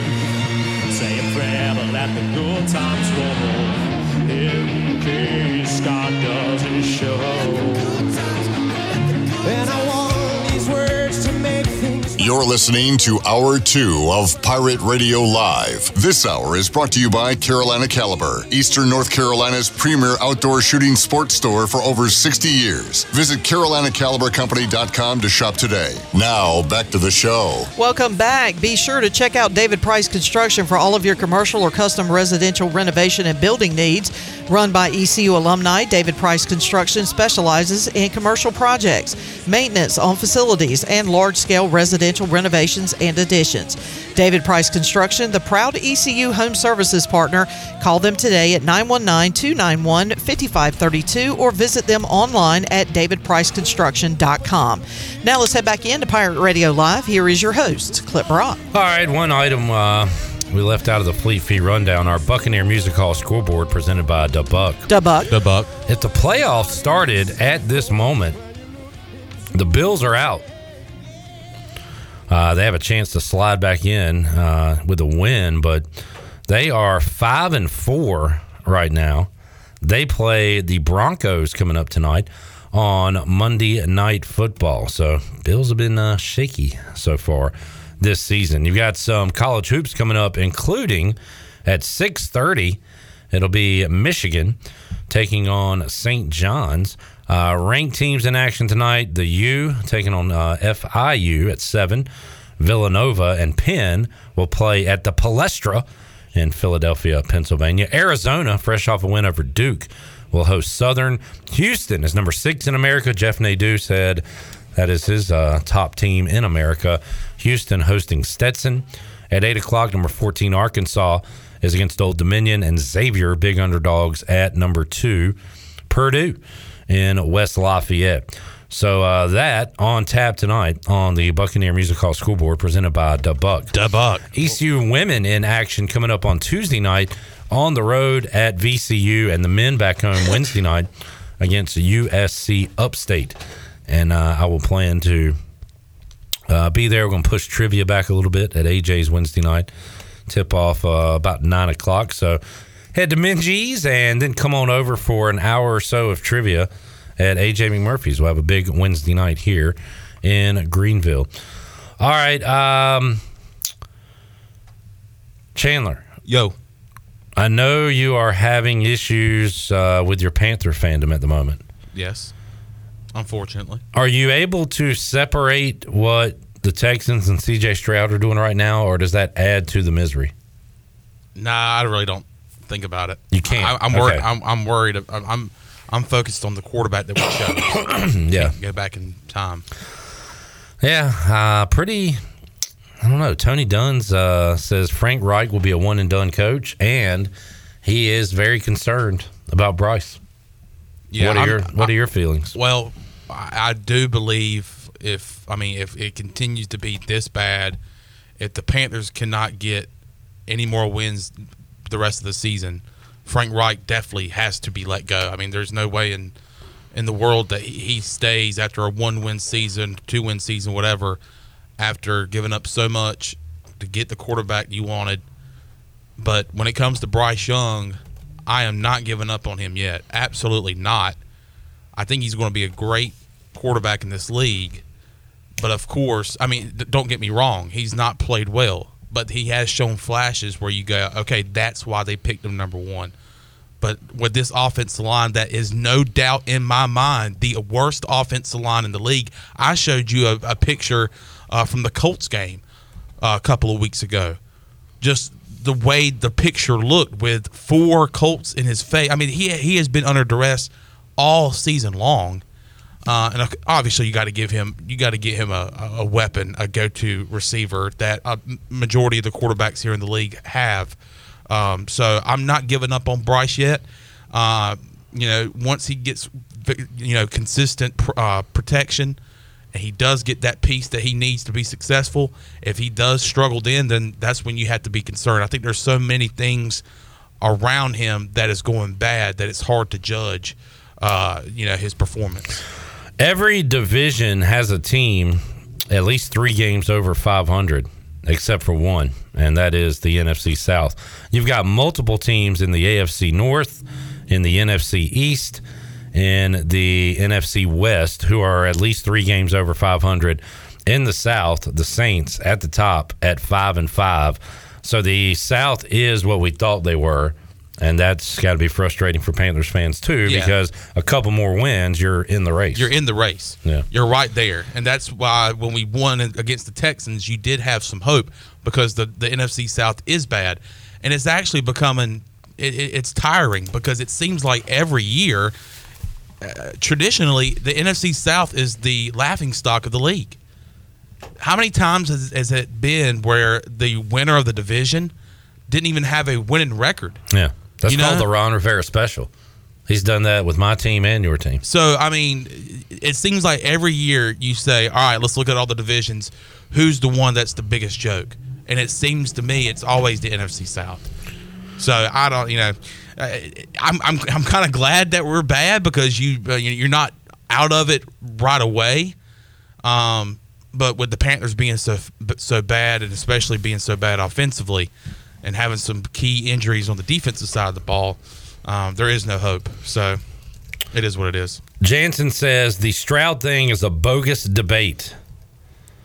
Two situations that are nothing alike. Bryce is the furthest thing from the problem. It's a top-down issue, starting with Tepper. Okay. So you think if they swapped right now, what would the records be? Panthers win at least one or two more games. Absolutely. We're at least got. You can't say. We got like maybe 4 wins. I agree, Jansen. Like, it's not the only thing we should be talking about is who the Panthers drafted and didn't draft, but it is part of the equation. Stroud, they're talking on ESPN about him being an MVP candidate. Yeah. Do you think he just completely sucks if he's a Panther right now? He might. I don't know what the O-line situation is for Houston. Maybe he's getting more time, but I think you'd feel different right now if you had Stroud and not Bryce Young. Jamie says the Panthers need to sell to Dan Snyder. That would clean up a lot of things, Jamie. I'm hoping Dan Snyder is. I'm hoping Dan Snyder's like, you know what? I had fun with being the owner of a football team and a football team that I grew up liking. Nah, man. He's got the itch. He wants to get back in it. And you think he would own a team that he doesn't even like? Yes, he was. He's going to make a Panthers into a winner. What is Dan Snyder doing right now? If I was a Panthers fan and Dan Snyder bought the team, you know what I would say?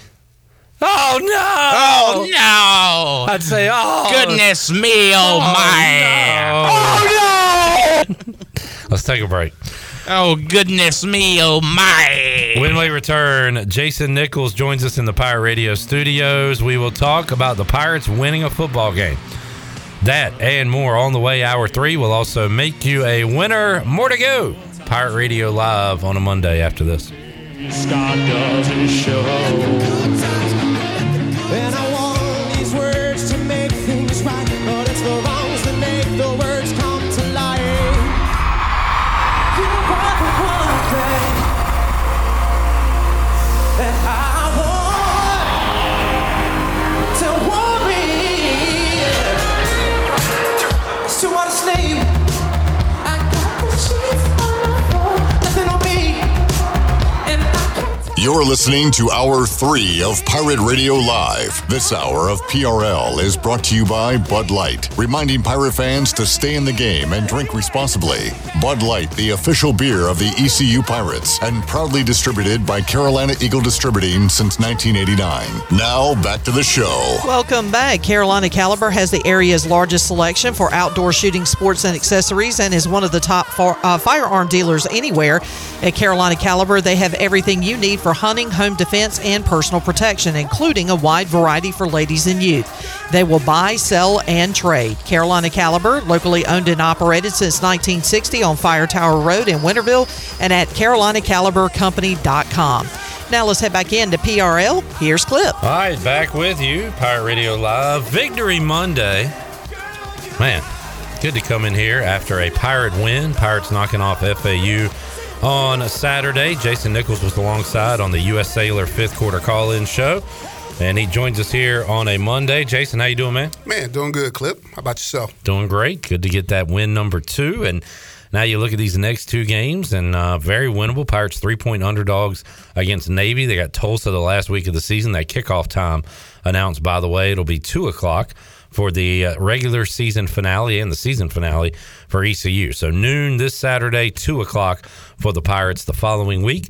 And man, we are here at the end of the year already. Sometimes it drags, sometimes it seems like it flies by. This one looked like it flew by to me. I don't know about you guys, but God, it's pretty quick. Yeah. Again, I said this on Saturday. I wish it was like week 4 and we were talking about this team getting a win, because it'd give you some hope and some I don't know, thoughts of a bowl and all kinds of stuff, but fortunately we ran out of time on that, Chandler. Yeah. Have the Pirates been favored besides the Gardner-Webb game? Charlotte. We were favored against Charlotte? I would think so. Okay. I was going to say, if we get a win this week, what's the chances of the Pirates being favorites against Tulsa? Were they dogs against Marshall? See, I can't remember. I want to say we were dogs against Marshall. Yeah. I think you're right on that. Yeah. I think we'll be favorites against Tulsa. Mm-hmm. I'm interested to see what this Navy line does right now as we get closer to kickoff. But, it has been a year where by the way, the Pirates are a cover machine all of a sudden. Yeah. Was that 3 straight? Yeah. 3 straight covers? 3 straight covers. For East Carolina, following the loss to Charlotte? Yeah. We had the backdoor cover that Nadeau did not like against UTSA. That's right. So hung with Tulsa, Tulane. Yeah. And then outright winner as a dog on Saturday against FAU. Shirley, let's hear a little audio. Let's hear some of Mike Houston after the game on Saturday. What's your reaction to the big win? We're going to try this more often. What a great win. Great win for those kids in the locker room. I'm telling you, everybody's not there every day at practice. They don't see how much these kids have continued to invest, how they've continued to fight and work each day and be ready to play every Saturday. And they deserve that tonight, and it's just an incredible feeling in that locker room right now for them, and just so happy for them. You know, we had a huge contingency of Pirate Nation here tonight in the corner end zone of the stadium, and it was, they were loud in the fourth quarter. That was incredible. After the game, then there with our players went down to them after the game, and a great celebration. And I mean, you'd think you were back at home. And so I just really appreciate the fans that made the trip down here to support the student athletes, and just I'm so proud of the way they battled all night. How about that defense all night long? We knew we were going to be challenged tonight. I mean, that offense put up right at 500 yards last week, 40-some points against a very good UAB team, and they have all year the top receiver in the country. So we knew we were going to have to play our best tonight, and certainly we did. And it all starts with our front. I mean, our defensive front was dominant tonight, and we felt like we could be. We talked about we had to be the most physical team in the stadium tonight, and our defensive front really, in the run game and the pass game got after them. And I know you look at the pass stats, you said, well, you really held but I'm telling you, one of the big keys was their inability to run the football in the first half, and really the game became one-dimensional. Mike Houston, after the game on Saturday night, I joked last week and on the pregame that, all right, 13 points is too much to allow. We tried that against Tulane, and it was too many. We couldn't overcome it. Let's get it down to 10 or 7. They got it down to 7, Jason. And I mean, just an incredible effort by the defense the other night. No doubt. The defense has been playing that way all year, but you're right. You knew we had to hold them pretty low just to give ourselves a chance with the way we had been operating on the offensive side. So it's good to see the special teams come up and make a big play that set the offense up in good position, and then they were able to capitalize on that. And then we've had some opportunities where the offense kind of put the ball in position to be able to kick those field goals. That was a good job there. So overall, a complimentary team win. Let's hear from one of the heroes, maybe the hero, Andrew Conrad, 5 for 5, kicking field goals the other night. Here he was after the victory. In the year, he's really, coming into it now. He's playing on multiple special. School record, that kind of thing? Yeah, I just found out that I broke the school record. It feels amazing. I mean, I wish I would have got that 6th one, like Coach was saying earlier. But I'm glad to help out the team in any way I can. Coach always talks about your demeanor. You played safety in high school. You don't get rattled. I mean, kicking's hard because you're the hero or the GOAT. Tonight, obviously, you're the hero. Mm-hmm. Yeah. I mean, it's very mental. You got to be mentally strong. It's just good to bounce back from previous games that I've had, like Charlotte, where I went 0 for 2 and stuff like that. It's good to get back on the right track that I know I can be on. When you get your first one, I think that first one was 46, and you're in a different stadium too. I mean, how much is that first field goal going through? Just what does that do for you? Oh, it gives you a huge confidence boost. I mean, once you make that first one, it's like all the pressure just falls right off you. And then, 47, another 46. I mean, they're long kicks. I mean, I guess what's going through your mind when you're lining up? I mean, when I line up, I kind of just zone out, and my only thought is just got to put it through. What was it like feeling all the love from your teammates tonight? I saw after you made that last one, they all just kind of came around and jumped on you. Yeah, it was great. They're always like that, even in practice and stuff like that. Love all the guys. Appreciate them for supporting me and celebrating with me. Like when the offense is going, you see they're near the 30, you're just thinking like, all right, like it's time to get ready, like time to get going. Yeah, basically, like in my head, it's just my time to shine. Got to go do my part for the team. How fun is it? I mean, obviously to get this win, but for you guys, it seems like the team's sticking together pretty well too.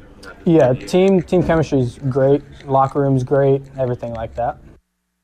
All right, Andrew Conrad feeling good after his 5-for-5 effort the other night in East Carolina's victory over FAU. And as he said, you can go from zero to hero and the other way quick if you are a kicker. I asked Mike Houston at the press conference a few weeks ago about his 2 misses against Charlotte. I'm looking forward to going in there tomorrow, Jason, and saying, hey, how about your guy 5-for-5? That one's a lot easier to ask than the 0-for-2 against Charlotte. But, man, good to see him rise to the occasion. Nah, I tell you what, that's huge. I heard him say he played a different position in high school, too, which gives him, the ability to put certain things behind him and go focused on the next kick. And to have that mentality and be strong enough to do that is a credit to him. Because sometimes kickers can get in their own way, they get in their own head, and they can become your own worst enemy. But that kid has done a good job of bouncing back and had a great game on Saturday. I've asked players in the past. Tony Collins, I think, said that kickers aren't players, and he didn't know who his kicker was. But I think that's kind of Tony being funny. How about you, Jason, as a player and then as a position coach, whether you're coaching running backs or receivers? How much interaction during a season do you even have with the kicker? As a player, a little bit. You had a little bit of interaction with those guys because, see, they kick at certain times in practice where you won't even see them. They're on their own, right? They're on their own. Yeah. And so until we come together and work a special teams, that's when you'll see them. And if you do that early in practice, then you don't see them the rest of practice. But as a coach, you come to rely on those guys a little bit, but man, I always say it's a crapshoot, man. Sometimes when you turn it over to that kicker, you hope that he's a guy that's used to handling pressure and he's because he can go out there and hit 10 of them in practice and you feel good about it and come out there and miss that one in the game. You're like, God, dog, we saw you make 10 of these in practice. I feel like fans will get on kickers, certainly. Am I right in saying, like, players, if a guy makes it, you'll mob the guy and give him a 5 and love him? And if he misses, I'm sure you're upset, but it's almost like, hey, we should have done more to score a touchdown and not have to worry about him kicking the ball. Well, and you don't want him to lose his confidence because you're probably going to need him again. Sure. And so as a player, you kind of just say, hey, get the next one.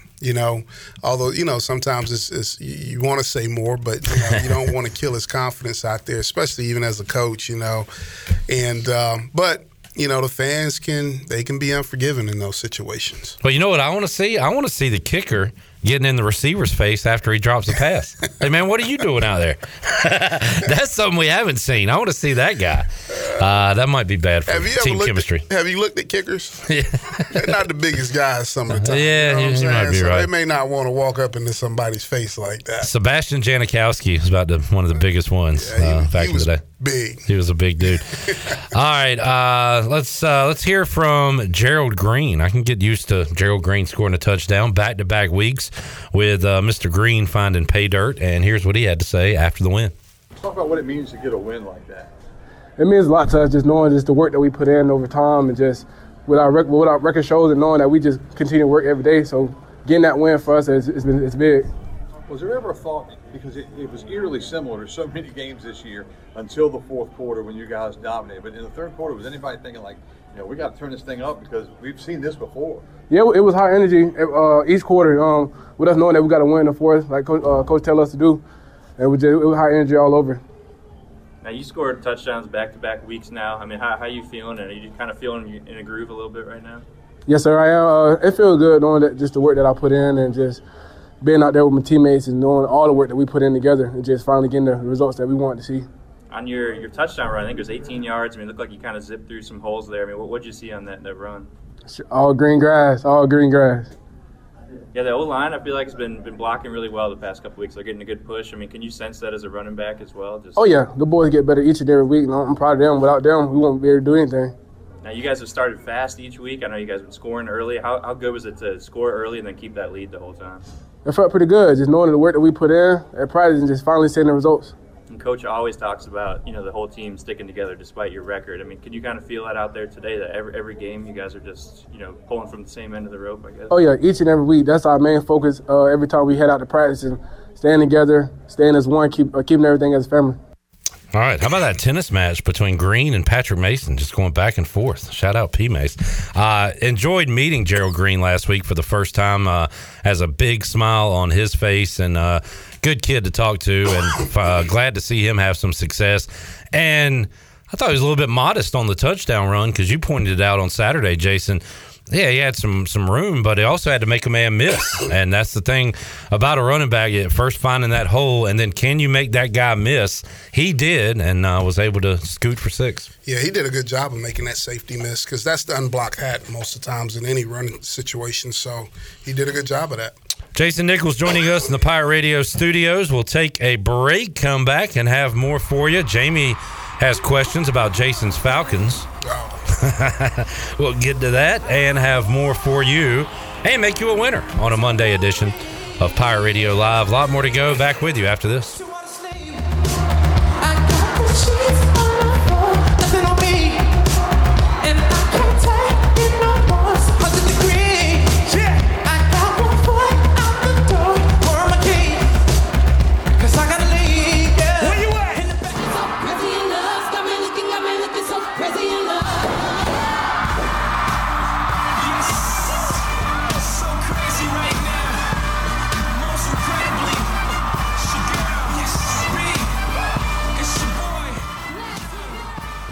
You're listening to Hour 3 of Pirate Radio Live. This hour of PRL is brought to you by Bud Light, reminding Pirate fans to stay in the game and drink responsibly.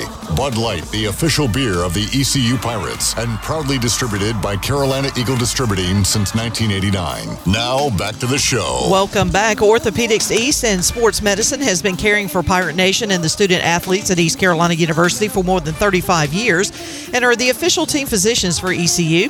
Orthopedics East provides a variety of general and specialized operative and non-operative orthopedic services to meet the needs of the patients of Eastern North Carolina. For more information, call 757-2663 or visit orthoeast.com. Now let's head back into PRL. Here's Clip. Checking in with the YouTube chat gang, our buddy Randolph says, what's up? Hit those likes, and says a few more games. They are definitely winnable. Let's keep this winning thing going. We're with you, Randolph. Hope you're having a good Monday. Mike P said, where did Coach get that lid? Where'd you get that hat? UBE. All right, University Book Exchange, right next to our neighbors here at Pirate Radio. Jamie had a question. He says, do you think after the last game of the season, ECU was saying, thank God the season's over, or man, I wish we could keep playing? I think that depends on who you ask, right? You got seniors that probably aren't ready to give it up yet. You might have some that are saying, all right, let's move on to next year. So how about it's different for different perspectives, right, Jason? Yeah. And I think you win the next two, they probably say, let's keep playing. Yeah, that's what I was going to say. Kind of depends on how you finish here. If you end the season on a 3-game winning streak, you definitely want to keep playing more. Want to keep playing. Yeah. So different answer, I think, from different folks, and depending on these circumstances, these last couple of games. Also,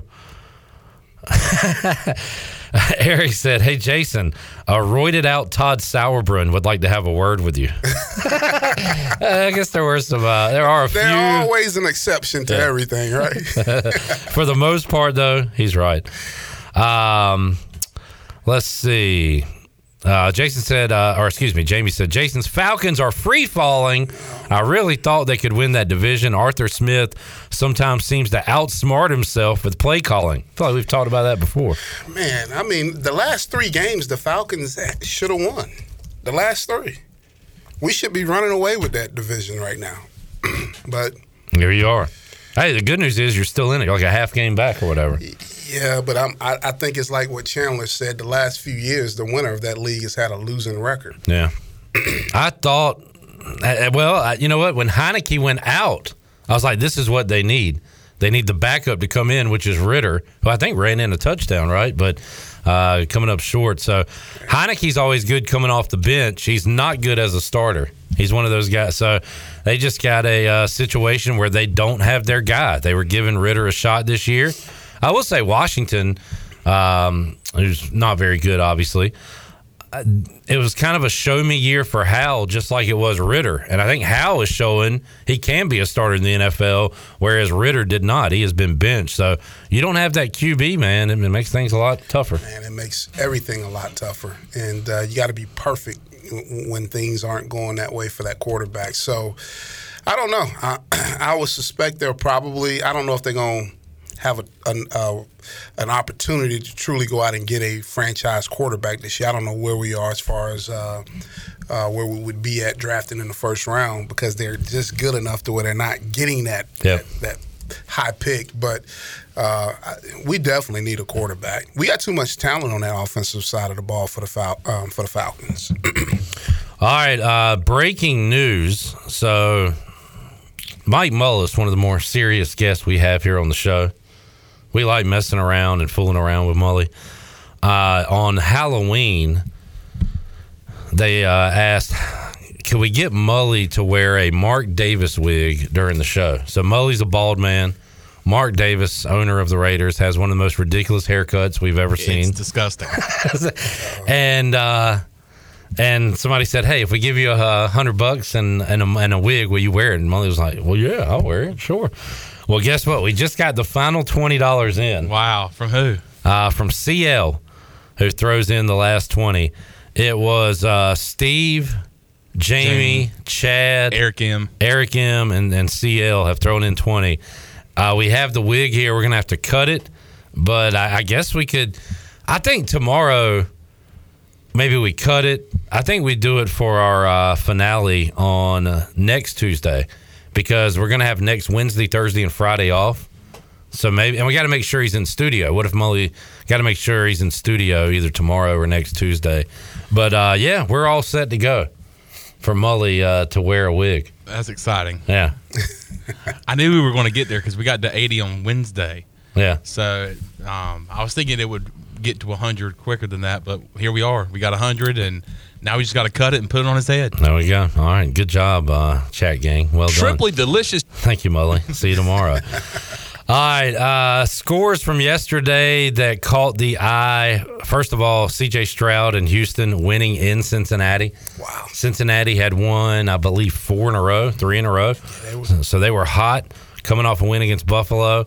And Stroud and company go in there and get the win. Very impressive. And, a lot of people, and rightfully so, are talking about C.J. Stroud and how good he's playing. He's playing great. I mean, they're talking about him being maybe the MVP of the season right now. He's definitely probably going to be the offensive rookie of the year. Is people talking about how good of a job DeMeco Ryans is doing? Not as much as Stroud. Because DeMeco Ryans, a former Houston Texan, I feel like he's not getting enough love. I mean, he's doing such a great job turning that franchise around. You want to give him some flowers? I want to give him some flowers. Give the man some flowers, Chandler. Amazing job, year one. I agree. He's doing a heck of a job, because they didn't have too many expectations going into the season. New head coach, rookie quarterback. I mean, what could you expect out of that, right? But he has them playing well. I picked the Niners on Friday. Didn't pick them to win by 31. They respond in a big way, coming off a bye.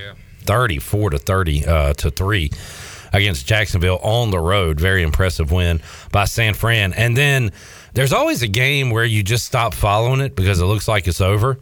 And Browns-Ravens was that game for me yesterday. I was shocked to see, and really they had kind of a fluky pick six on a tip ball, and that, I believe, tied it up. Or would have tied it up, but they missed an extra point, actually, so they were still losing. But they come back, they hit the 3 at the end, the field goal, and they beat the Ravens. That is a head-scratching loss for Baltimore, who was really in control for all that game. No doubt. I watched that last drive and one of the last drives when Baltimore had the football and they didn't get a first down. They had to punt it back to the Cleveland Browns. I said, that's going to be a ball game. They're going to drive it down and kick the field goal, and sure enough. Keaton Mitchell, 3 carries, 34 yards, didn't get any work in the second half. Had to catch for 32 yards. But great to see Keaton Mitchell find the end zone again. They were showing his father, I believe Anthony Mitchell, during the game and showing that connection there. So good for Keaton. But, hey, Harbaugh, get him the ball in the second half. It worked. What are you doing? But once again, he is that average up over 10 yards a carry at 11.3. That is what he does because he can bust a long one, and he did yesterday, a 39-yarder for the Ravens. Great win for the Lions. That was a wild one against the Chargers yesterday, and I like Detroit. I want to see them go far this year. David Montgomery had a long run. Jared Goff, 333 and 2 touchdowns in their win over the Chargers, who it doesn't matter if they have Phillip Rivers, Justin Herbert, whoever their quarterback is, whoever their coach is, they are going to lose by 3. They are going to play tight games. They're going to have a chance late, and they'll somehow lose it. It is incredible that this team just seems cursed with good players and poor results. Yeah, that's the life in the NFL, man. I bet you most of these games, when you go back and look at them, they're all pretty close. You'll have that occasional blowout where they overmatch. Well, yesterday we had 5 walk-off field goals, and I believe that was the most in NFL history. Yeah. Texans over the Bengals. You had the Browns over the Ravens. Was Cardinals a walk-off? Over the Falcons? Yeah, that was a walk-off. Lions walk-off. And then the Commanders score. Sam Howell, beautiful ball to De'Ami Brown for a touchdown. They tie it. And then the defense lets DK Metcalf go right down the field. And the Seahawks walk it off 29-26. A little bit off the beaten path. Have you been keeping up with the Braves and what's been going on with our coaching staff over there? Well, I know Ron Washington went to L.A., which I don't like. Angels, yeah. And now the first base coach is going out there with him. EY? Yeah. Eric Young? I don't like that. Yeah, we're starting to lose some coaches. You don't have any base coaches. I'm telling you. So I think it was Mully that said, or somebody said Clayton McCullough, former Pirate, maybe he needs to make the move to third base coach before he takes over as a manager because he's the first base coach of the Dodgers. Mm-hmm. Let's get Clayton McCullough in Atlanta, put him at third, and then he can get that manager job. But, man, I love Wash, and I liked Eric Young as a player. Yeah. I think Eric Young, of fantasy baseball in the 90s, and he's with the Rockies, and you wanted every Rocky you could get. I loved EY as a player and as a coach, but I didn't see that one, Jason. Yeah. But good for both of them. I'm happy for Ron Washington. Yeah, man, me chance. Too. I love Wash. Well, for a base coach, he's probably one of the most known base coaches out there. You mentioned Clayton McCullough. His name's been tossed around for possible managerial positions, not just this year, but in a couple of years. The last couple of years, his name has been considered. So that's something to keep an eye on in this offseason. Another, not a managerial, but a player, Alec Burleson. Apparently, the Yankees are showing some interest in doing a possible trade with Burley between the Cardinals and the Yankees, which I'm not sure if I want that to happen just because, the whole facial hair thing. Yeah. Burley clean-shaven is not something I think I want to see personally. I don't like the Cardinals. It's tough enough to root for them there. Yeah. I definitely don't want them on the Yankees. And as a Red Sox fan, I definitely don't want him on the Yankees. So we'll keep an eye on that. But, some stuff is kind of heating up a little bit in the offseason for a lot of these teams. Another thing Jamie said earlier, one of my biggest pet peeves is when a kicker hasn't kicked all day, comes in the last play to win it with a 30-yard field goal, and he's running around like he did something amazing. I disagree, Jamie. Guy kicked a game-winning field goal. What, you not want him to be happy? What do you want him to do? Yeah. That might be one of his worst comments. You've had some bad takes. That's your worst, Jamie. Get out of here. He just won the game. Just the guy. He's our everyday Pirate Radio listener and contributor. And he's a great commenter, but he's a Hall of Fame chatter. Well, that's the kicker's job. He comes in and typically in those type of situations it's to go win the game. I'm glad he can win it. How about you roll him out? Hey, man, why are you so upset? Well, I haven't kicked all day, and the only one I kicked in May was the one that won the game. How about you roll him out there cold for a 49-yarder and he misses it, and then you call him names? How about that? Like, that ain't fair. That ain't fair either. So, all right, Shirley, Here's what y'all have done. Y'all have sat here, done nothing all day except listen to the show, and now we're going to give something away, and you're going to win and run around. I hate that. And run around like you did something. Give it away, give it away. And I now. hate that. Give it away, give it away. when people They done nothing all day. Give it away, give it away, give it away now. I mean- You haven't picked up your phone and called anybody all day. You're going to call the radio station and win? And you're going to win and then act like you did something. 317-1250. Give it away. Shirley, what are we giving away? Lunch for two at Tiebreakers. That can be yours. Oh, man. That waffle burger changed my life. Dude, I might have to get that. That looks Joey, really good. I will tell you, while you were eating that waffle burger, that dude was straight up drooling over here because he was like, I should have ordered that. He had lust in his eyes. It was a little embarrassing. No.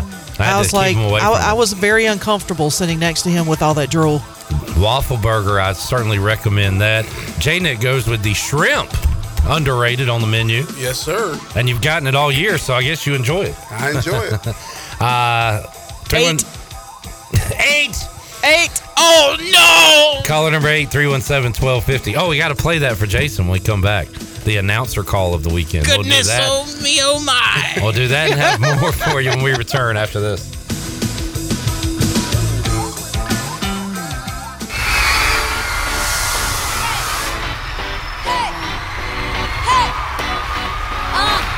Let's go to the beach, each, let's go get a wave. They say what they gonna say. Have a drink, clink, found a butt. Bad girls like me, so hard to come by.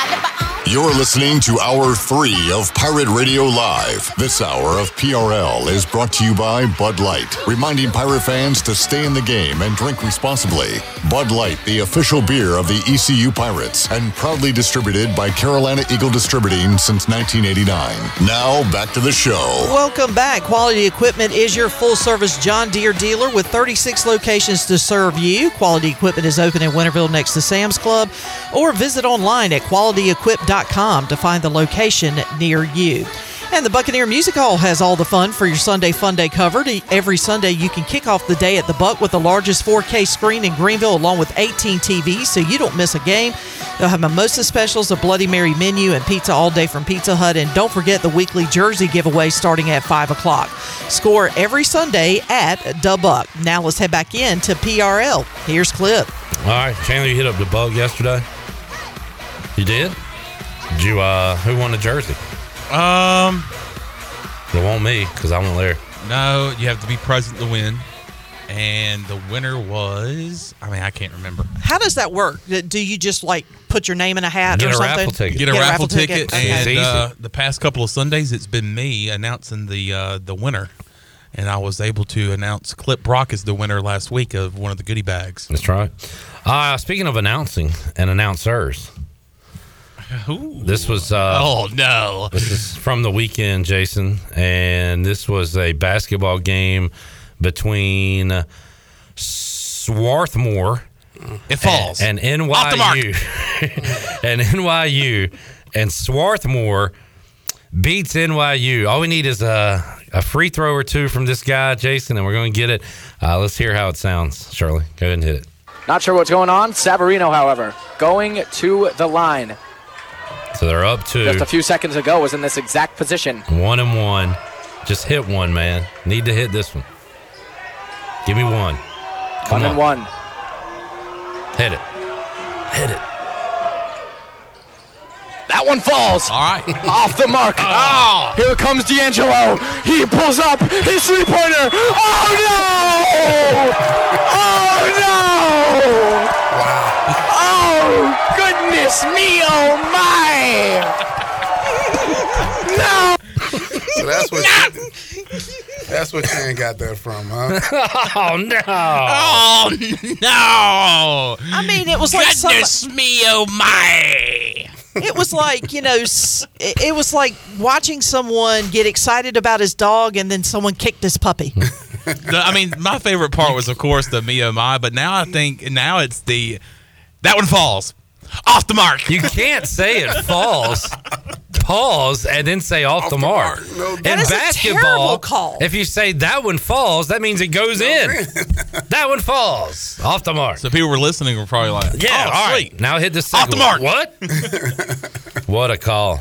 All-time call.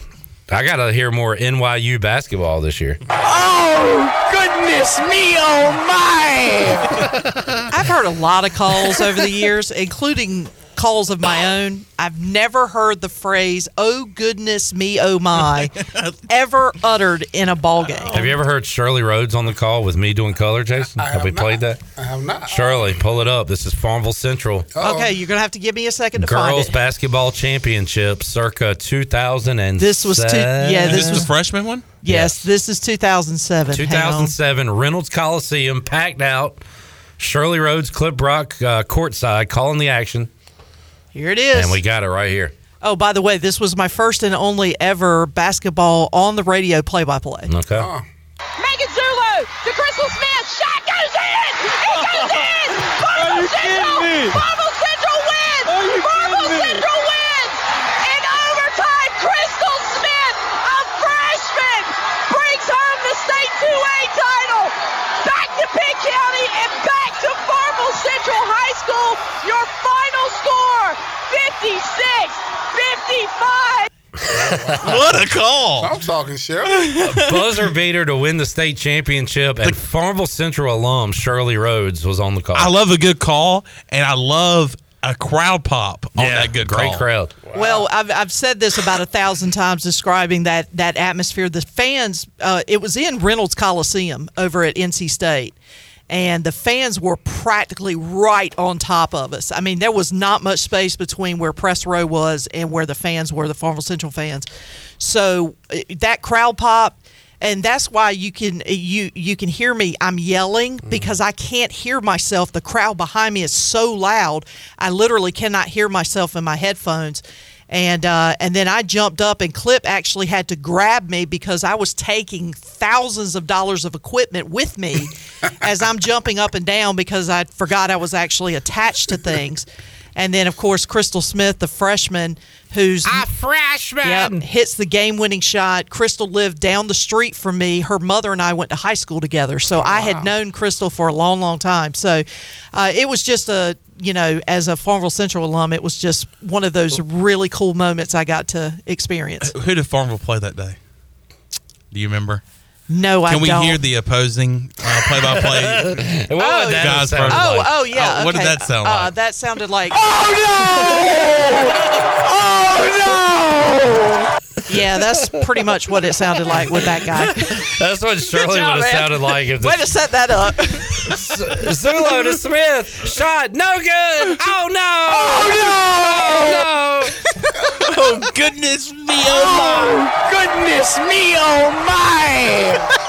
Mike P. said, great call, Shirley. Jamie said, that's a great call, Shirley. Good detail. So there you go. Thank you so much. I appreciate that. Considering that I was losing my mind, I actually strained my vocal cords after that game.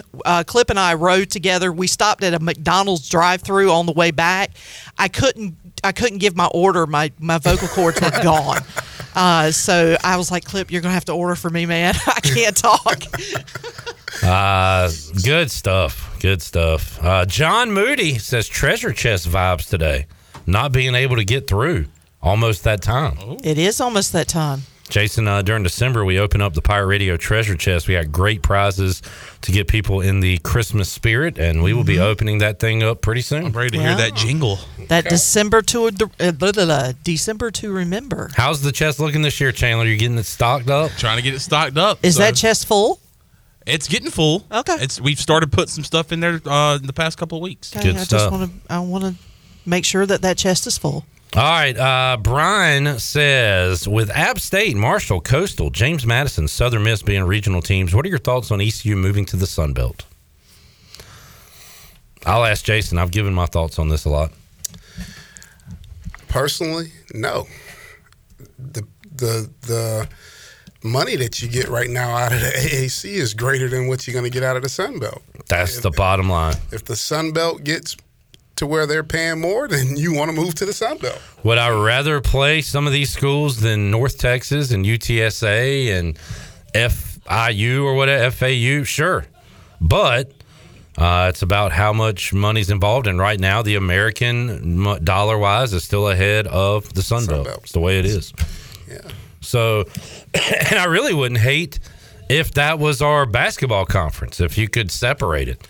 In fact, the way everything's going now, you should almost use each program as a different entity almost. Yeah. And save some money on travel during basketball and football and baseball season. Well, that's been talked about, believe it or not, like, maybe separating football away from everything because, just because you play in one conference for football doesn't mean it's feasible to play in that same conference in all your other sports because of what you just said. So. Yeah, and you're playing one game a week in football and only 12 of them, 6 on the road. Yeah. Whereas basketball, baseball, volleyball, you're going there a lot every weekend, midweek, all that stuff. So maybe we'll get some thinkers in there and figure it out. James Madison ranked. Oh man, where are they? I was telling Jason that James Madison was 3-0 in hoops, including their first 2 games. They played in 3 overtimes against Kent State, and of course the big game against Sparty. So did they put them in the poll this week? I think no way. Saw that somewhere. They did. James Madison is ranked in football and basketball right now, number 24 in the country. How about that? Wow. So they are high on the hog right now. We'll see if they can keep it rolling there in Harrisonburg, I believe, Virginia. Yeah. All right. Let's take our final break. We'll come back, get ready to wrap it up here on a Monday, and have more for you on Pirate Radio Live after this. Let's go to the beach, each, let's go get a wave. They say what they gonna say. Have a drink, clink, found a butt. Bad girls like me, so hard to come by. Nipper on, let's go get it down. The sound,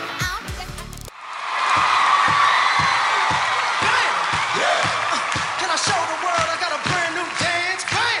Yeah! Can I show the world I got a brand new dance? Bam! Yeah! Let me show these girls. You're listening to Hour 3 of Pirate Radio Live. This hour of PRL is brought to you by Bud Light, reminding Pirate fans to stay in the game and drink responsibly.